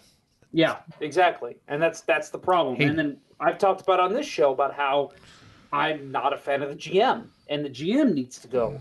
But preach. You look at what have you done for me lately? And if the Blues make the playoffs going into the year, the expectation was this team will be battling for first in the Central. They're going to be a Western Conference final team. But then it quickly became, okay, this season's lost, so let's just see what happens, see what they can do. Now it's, oh, hey, if they make the playoffs, that's solid. They're going to do great as long as they make the playoffs. And it's just, it sucks because you want to see change. You're sick of this roller coaster crap that this team has given us for years. But at the same time, you want to see your team succeed. And they're succeeding. I've called Tom Stillman out on this show before for not making changes when he should. But at the same time, local guy obviously has no interest in moving the Blues out of the city. You know, we've seen what happens with guys like Stan Kroenke in the city. So you want to root for him. You want Tom Stillman to have success and to be profitable and to say, yeah, we'll spend the cap every year. But you also want to see those changes. So I get the dichotomy here. It's a very strange situation for Blues fans, but I mean, at the same time, I think we're all in agreement, at least everyone on this show, success is what we want. We want to see him make the playoffs. I know people hate the comparisons to the 2012 Kings of, well, hey, they were an A seed, they made the final, they won the cup, you never know.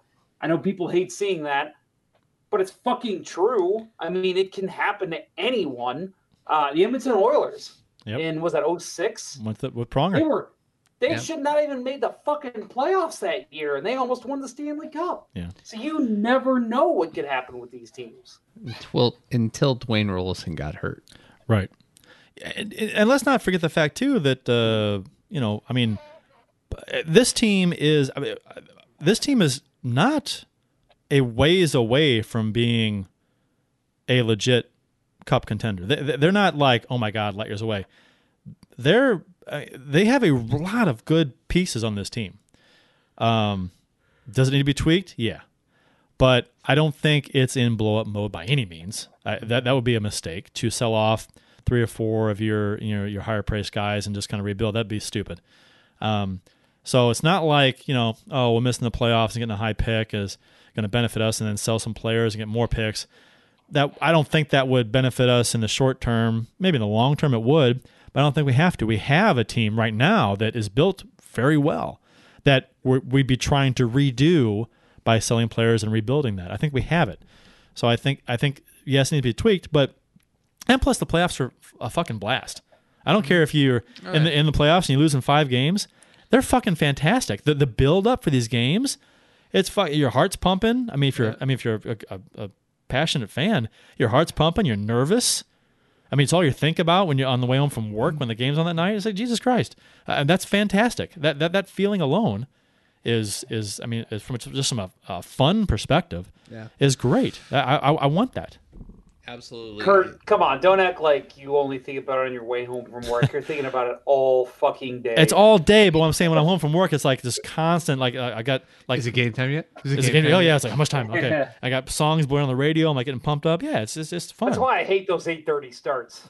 Oh, yeah. Or, yeah. That shit pisses me off because I'm like, like the clock will hit 7:07 and I'm like, the game should be starting in 3 minutes. God damn it. If you're a bubble team... It's in your best interest to make the playoffs. It really is, franchise-wise. There's no point in miss. I mean, you should not be rooting for, we need to lose so we can get a spot or two better in the playoff in the entry draft. Fuck that shit. That doesn't it doesn't matter unless you're getting a top pick in the lottery. But you're not a bubble team then, right? You're not a bubble team then. If you're near the bottom, if with 15 games to go, if the Blues are within like 4 or 5 points of last overall, I'm like, maybe I would, I wouldn't be upset if they got the last, because the first pick would be nice, and playoffs are a pipe dream at that point. So, but if playoffs are in the picture, and they really are, because we're one game out, or one point out with 3 games in hand, that essentially means we're in the playoffs right now as it stands. Right. Essentially. You're getting win one of those games, and you're in the playoffs. Win one of the 3, or overtime, get an OTL, you're tied. You're essentially in the playoffs right now. And so tonight was light schedule in the league. Neither Minnesota nor Vancouver played. It was just... What, tomorrow? I know they played last night, but they both did. They play tomorrow? They should. So let's get that pulled up. So something I want to point out to kind of drive home what Kurt and Bill are both saying here too is that a lot of people now are saying, I've seen a lot of notable Twitter personalities and people on Reddit, if you want to consider those people notable. I like Reddit. No. I'm saying Twitter too. I agree. I love our Reddit community. I love our Twitter community. I just make jokes because they all deserve to be made fun of every now and then. I'd knock down a peg. Some more of those. But yeah, some of them. But anyway, a lot of them have said, still, it'd be nice if they, this team's not going anywhere. It'd be nice to get like a Jack Hughes. Okay, here's the thing to think about right now. This team is, in the last month, they've turned it around so much, they're not getting Jack Hughes anymore. I mean, even if they hit a bump in the road again, I don't think they fall to a position where they really have a good chance of getting Jack Hughes in the draft. What did I say this 2 weeks ago? I said this like 2 weeks ago. I had a conversation on Twitter and we talked about it on the show. 2 weeks ago, I said we're not finishing last. We're a better team than this. It's not happening. And for sure, for sure not now. It's not going to happen. The team is just. But watching the games, they're too good. They're not a last place team. It's ridiculous to think about. They're not. They are. Chicago. They're a last place. Chicago is down there. Yeah. LA is down there. Yeah. So that's whatever. Well, and look at the East: the New Jersey Devils, the Ottawa Senators. Those are your last place teams. The Ottawa Senators are by far the worst team in the league. Yeah, to even suggest that the Blues, a couple weeks ago, oh well, they could, we should lose for Who's. No, fuck that. That's ridiculous. They're just. I mean, do you watch the games? I mean, they're a better team than that. Well, and then just to factor in this too, I mean, people say lose for Hughes. Why are they when they win? People get mad. I mean, just a couple weeks ago, when they were losing, people were getting mad about it. You really think the players give a shit? It's not the players who are sitting there saying, "Oh yeah, let's try and get that number 1 draft pick." No, because every one of those guys could be losing their jobs by the time they make that draft. And plus that's like 3 years from now, maybe that might make an impact on the team where he would actually. I mean, Hughes is. They were saying that Hughes wouldn't even be NHL ready next year.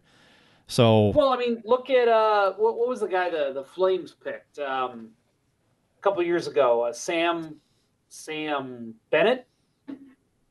That guy was they touted him to be a number 1 pick for years. Until I think he dropped to 4 or 5, and you don't even talk about him when you talk about the good players on Calgary. Jack Eichel, great player. Don't get me wrong. I love his game, but he was a guy that he didn't step in and score 100 points his first season. I mean, you're not gonna get those generational talents. Only come by every 3 or 4 years.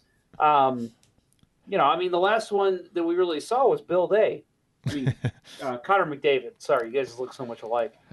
Yeah, I mean, you're not like that. You don't get those generational talents every draft. So no, and if you're not, I mean, even if you do draft, 3rd, 4th, 5th, chance. I mean, there's a fairly decent chance you the better player might be 7, 8, 9, 10. You don't in 5 years. You don't know. So wasn't it Petrangelo's draft year? He went 4th and Luke Schenn went 5th, or was it vice versa? But Luke Schenn. Petrangelo was the same year as Doughty and Bogosian. And it was all. Yeah. And Petrangelo was picked before Doughty. No. Yeah. I thought it was Stamkos Doughty. Or was it Stamkos Bogosian? No, it was Petrangelo was picked before Doughty. Pretty sure. Yeah. Petrangelo was 4th. I remember that. I think he was drafted 4th. I know Bogosian was picked ahead of him. I'm not sure if he was 2 or 3. I thought it was Stamkos, Bogosian, Doughty, Petrangelo. Maybe I'm wrong then. Let me see. That's a good thing to look up. 2008 entry draft. Okay, yeah, you're right. Doughty was picked 2nd, Bogosian 3rd, Petrangelo 4th. And then Schenn. And then 5th. Schenn. Yep. And Schenn is no longer in the NHL. No. He kind of is. Kind of. Delzato league, was 20th. John Carlson was 27th. Notable names. Yeah. It's just I guess my point is that you don't there's no guarantee anything in the top 5 is going to be great. No, there's not. And that's the thing too, is that I don't. And the thing too, if fans saying, "Oh, we should lose," well, that's not going to make a damn bit of difference what the team does. I don't. Right. It's just weird. Especially with Chicago being so bad, they're going to win the draft lottery anyway. Right.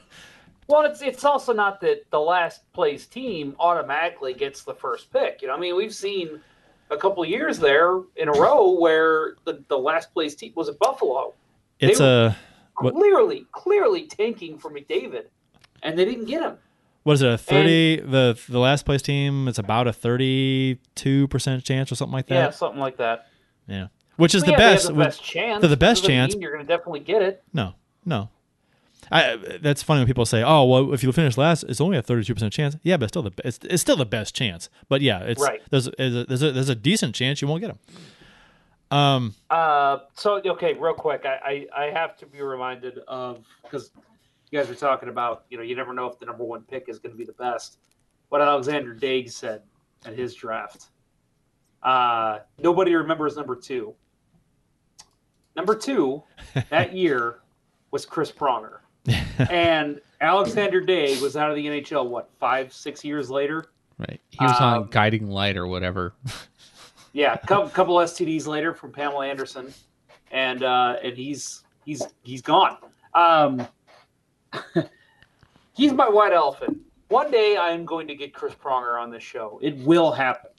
And I cannot wait to ask him, because he was vocal when he was a player that comment bothered him. I would love to know, now that he's a Hall of Famer, what he still thinks of those comments from Alexander Daig. Oh, that would bother anybody. I mean, that's just a stupid thing that's a cocky thing to say. If you're going to say that kind of thing, you got to back it up, and he did not. No. He had maybe three decent years in Ottawa, and that was it. The Blues, so some stats and notable things here for the State of the Union. Versus the Panthers, the Blues outshot Florida 34-24, 19 of which came in the third period. They've outshot their opponents in 17 straight games. They've won 3 in a row for the second time this season. They go for the 4th win in a row for the first time this season on tomorrow against Tampa Bay. Good luck. Yeah, good luck. The work is cut out for them.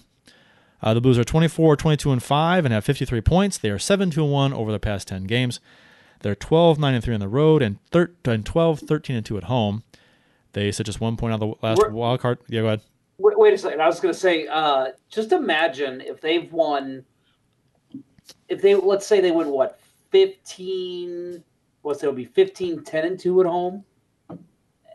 Over that span where they were losing every time at home, we're not even considering this team not making the playoffs. I mean, they. So you're saying if we won more games, we'd be higher in the standings. Yeah. Yes. But I'm just saying, like, it home is record. Unbelievable how horrid they've been at home. And I mean, they're not getting destroyed every game like they were there for a while, but I mean, a couple of those close games, you pull out a win. You're not even talking about this team being a wild card team. You're talking about them battling for third in the division. Right. It's the. I mean, if you want to break it down to home and away, it's the home games. They're under 500 at home, and that's you can't do that and expect to do well. We are. Let's see. They are 1 point on the last wild card spot, which is currently held by Vancouver, and the Blues have 3 games in hand on the Canucks. And we talked about we're no longer losing for Hughes. That's ridiculous. Vancouver plays Chicago tomorrow night. Okay. And Minnesota plays Edmonton. So schedule doesn't favor us. No, tomorrow. it does not. But because they're both playing, not games in hand. True. And Edmonton. Now, how about Edmonton? Have you seen the jerseys getting thrown on the ice again? Well, that's the thing too, is that team has had a lot of high picks.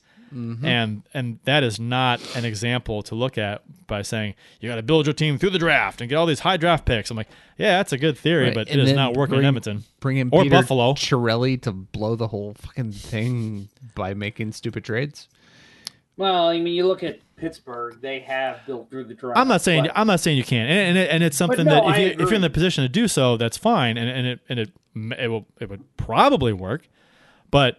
You know, your teams like Edmonton and Buffalo. Buffalo, they look like world beaters. They had the best record in the NHL at one point, maybe a month ago or something, a little month ago, month and a half ago, and they have They're out by 3 points right now. We're closer to the playoffs than they are. And Carter Hunt can't make a save. No. So that team's kind of falling apart. Yeah, it's killing me in my fantasy league. Damn it, Hutton. Well, I remember all those Buffalo Sabres fans giving us shit. Because they were tearing it up, and we had O'Reilly, and so they're like laughing. The Blues are the worst in the league. We're tops in the league. You've got O'Reilly, see? And now you've got Vladimir Sobotka. So that's kind of funny, and they've been very quiet over the past little while. Well, they've been focusing their anger away from us. Sure. Oh, they don't give a shit about the Blues. Less gloating. Right.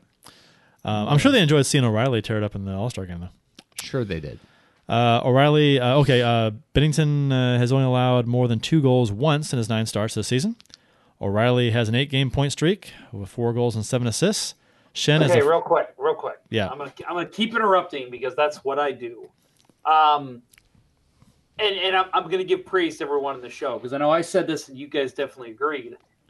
When Binnington was coming in relief, we talked about it before he played a game again in the NHL just a couple of years ago. He didn't look very good in the one relief appearance he had. Came in relief Allen a few times, did not look good. And we all said, give this guy a fucking start. Just see what he does when he knows all day he's going to play that night.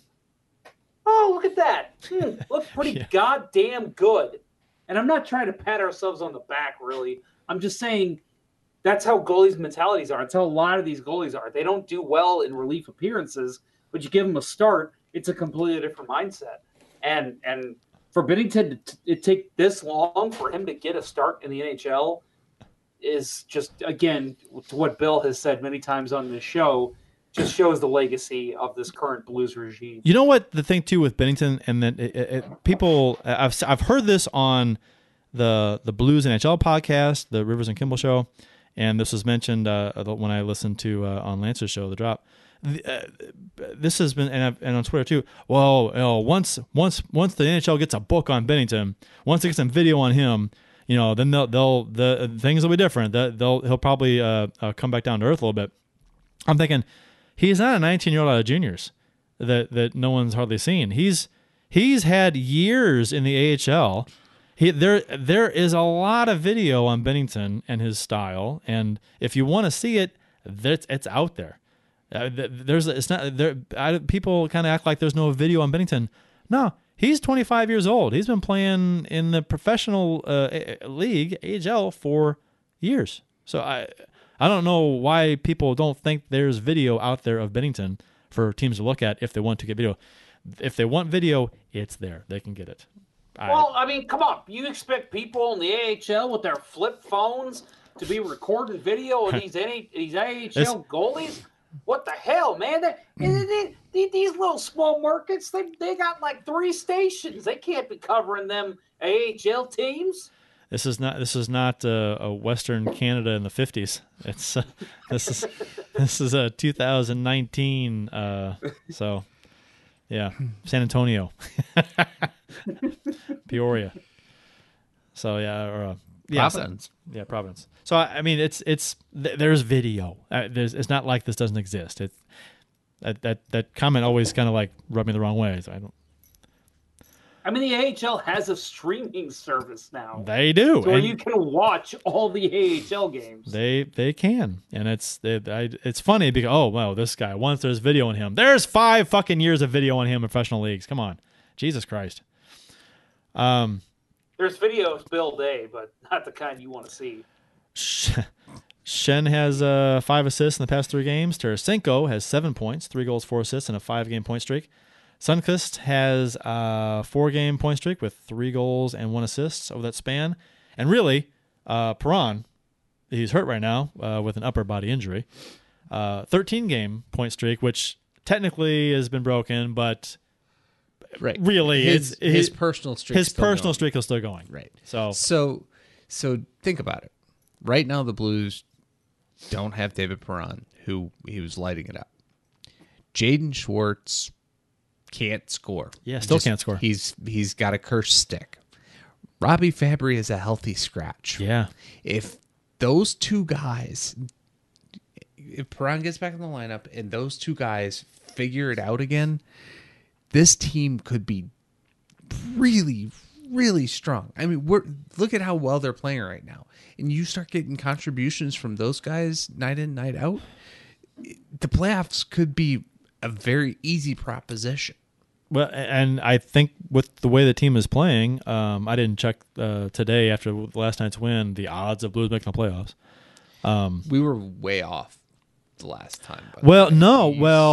We weren't. In the fifth. We weren't. The service. stat side, the service Yeah. we used was it We was said off. it was- it was off compared to the others. We said it was over 50%, and Yeah. it was actually 25.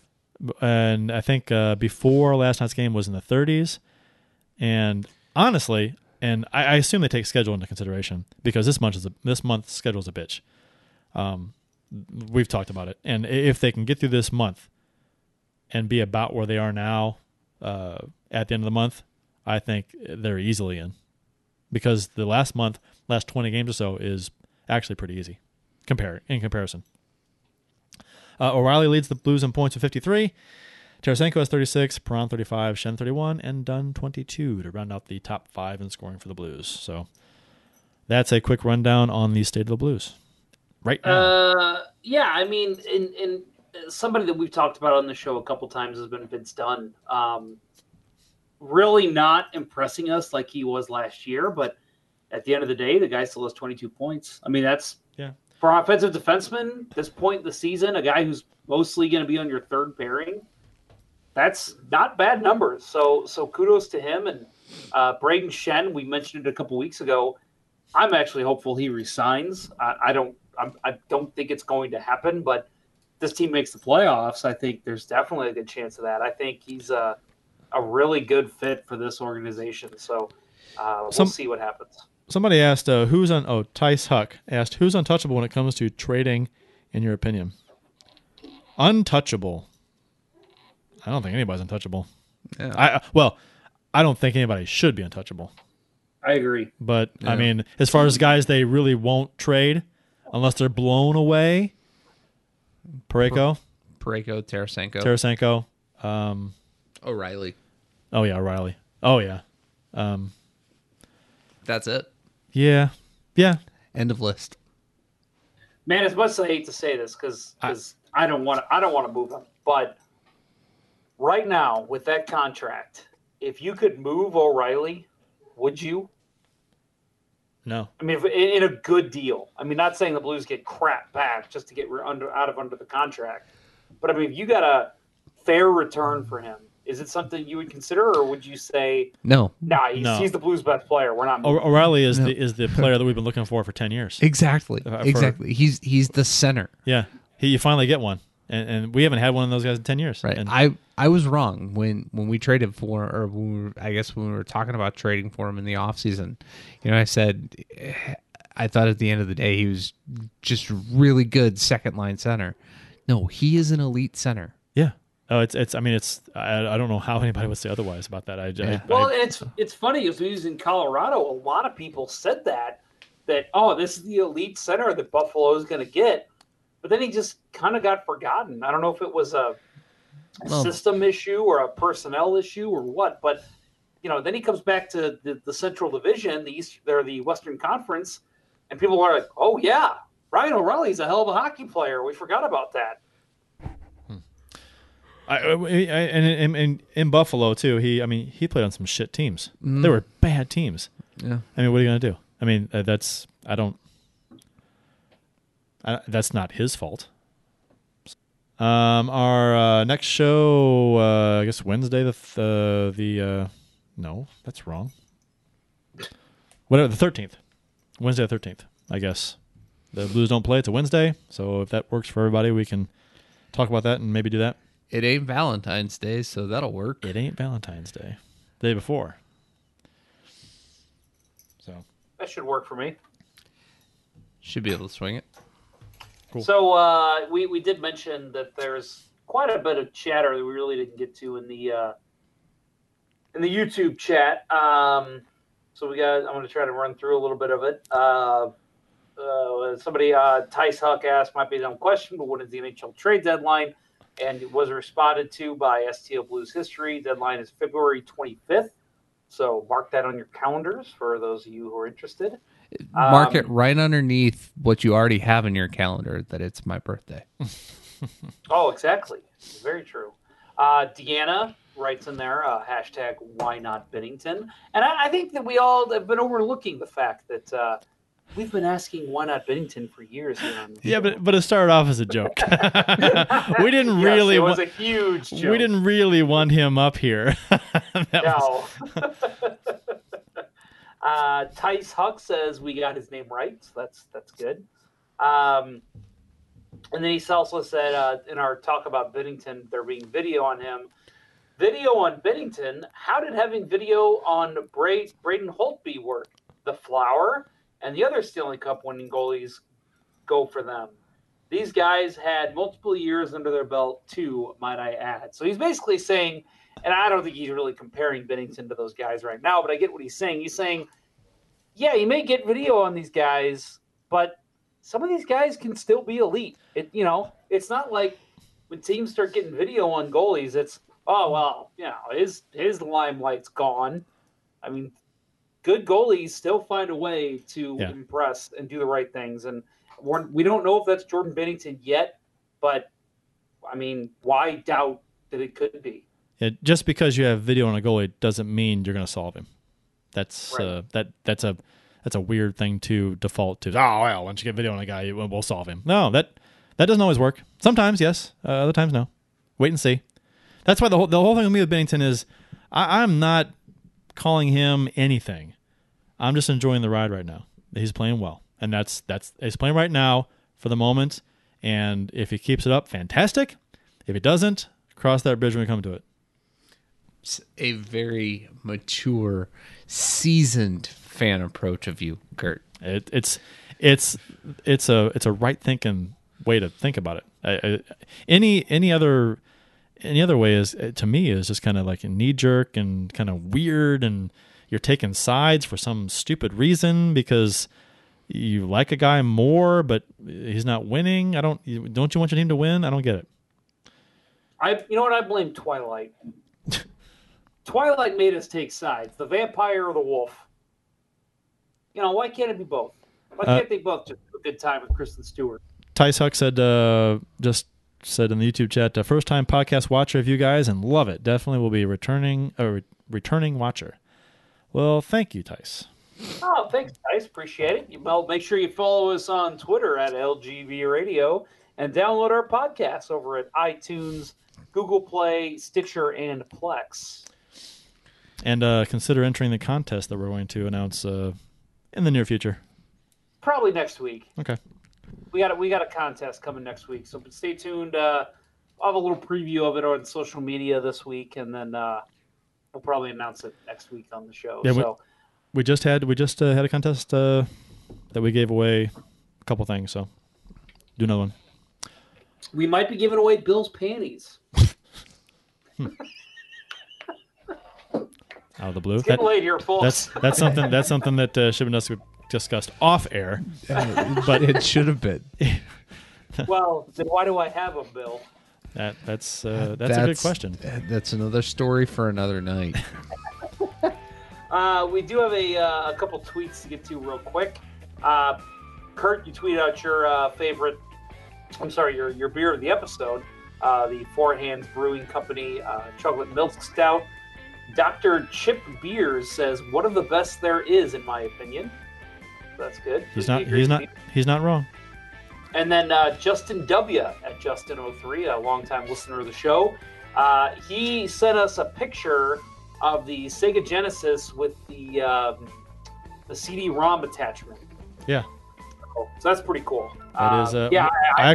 I rented the Sega CD and I used it for a day. But that'll do it for this week's episode of Let's Go Blues Radio. For Jeff Ponder and Bill Day, I'm Kurt Price. That will conclude this week's broadcast. Until next time, everyone, let's go Blues. Let's go Blues. Why not Binnington? The Chiefs are at home tonight against Cyanosport at the War Memorial at 8. Good seats are still available. A look at sports. I think that went very well. Thank you for listening to Let's Go Blues Radio. Now take off, hosers. Well, there's 90 minutes of your life you'll never get back. Sorry. St. Louis Blues, St. Louis Blues. Have you heard the news about our St. Louis Blues? only just begun. They're on their way to number one. Now there's no more blues for our St. Louis Blues. The Blues are on the ice tonight again. They're rough and tough and got the stuff to win. They'll always get one more, no matter what the score. They are quite a hockey team, my friend.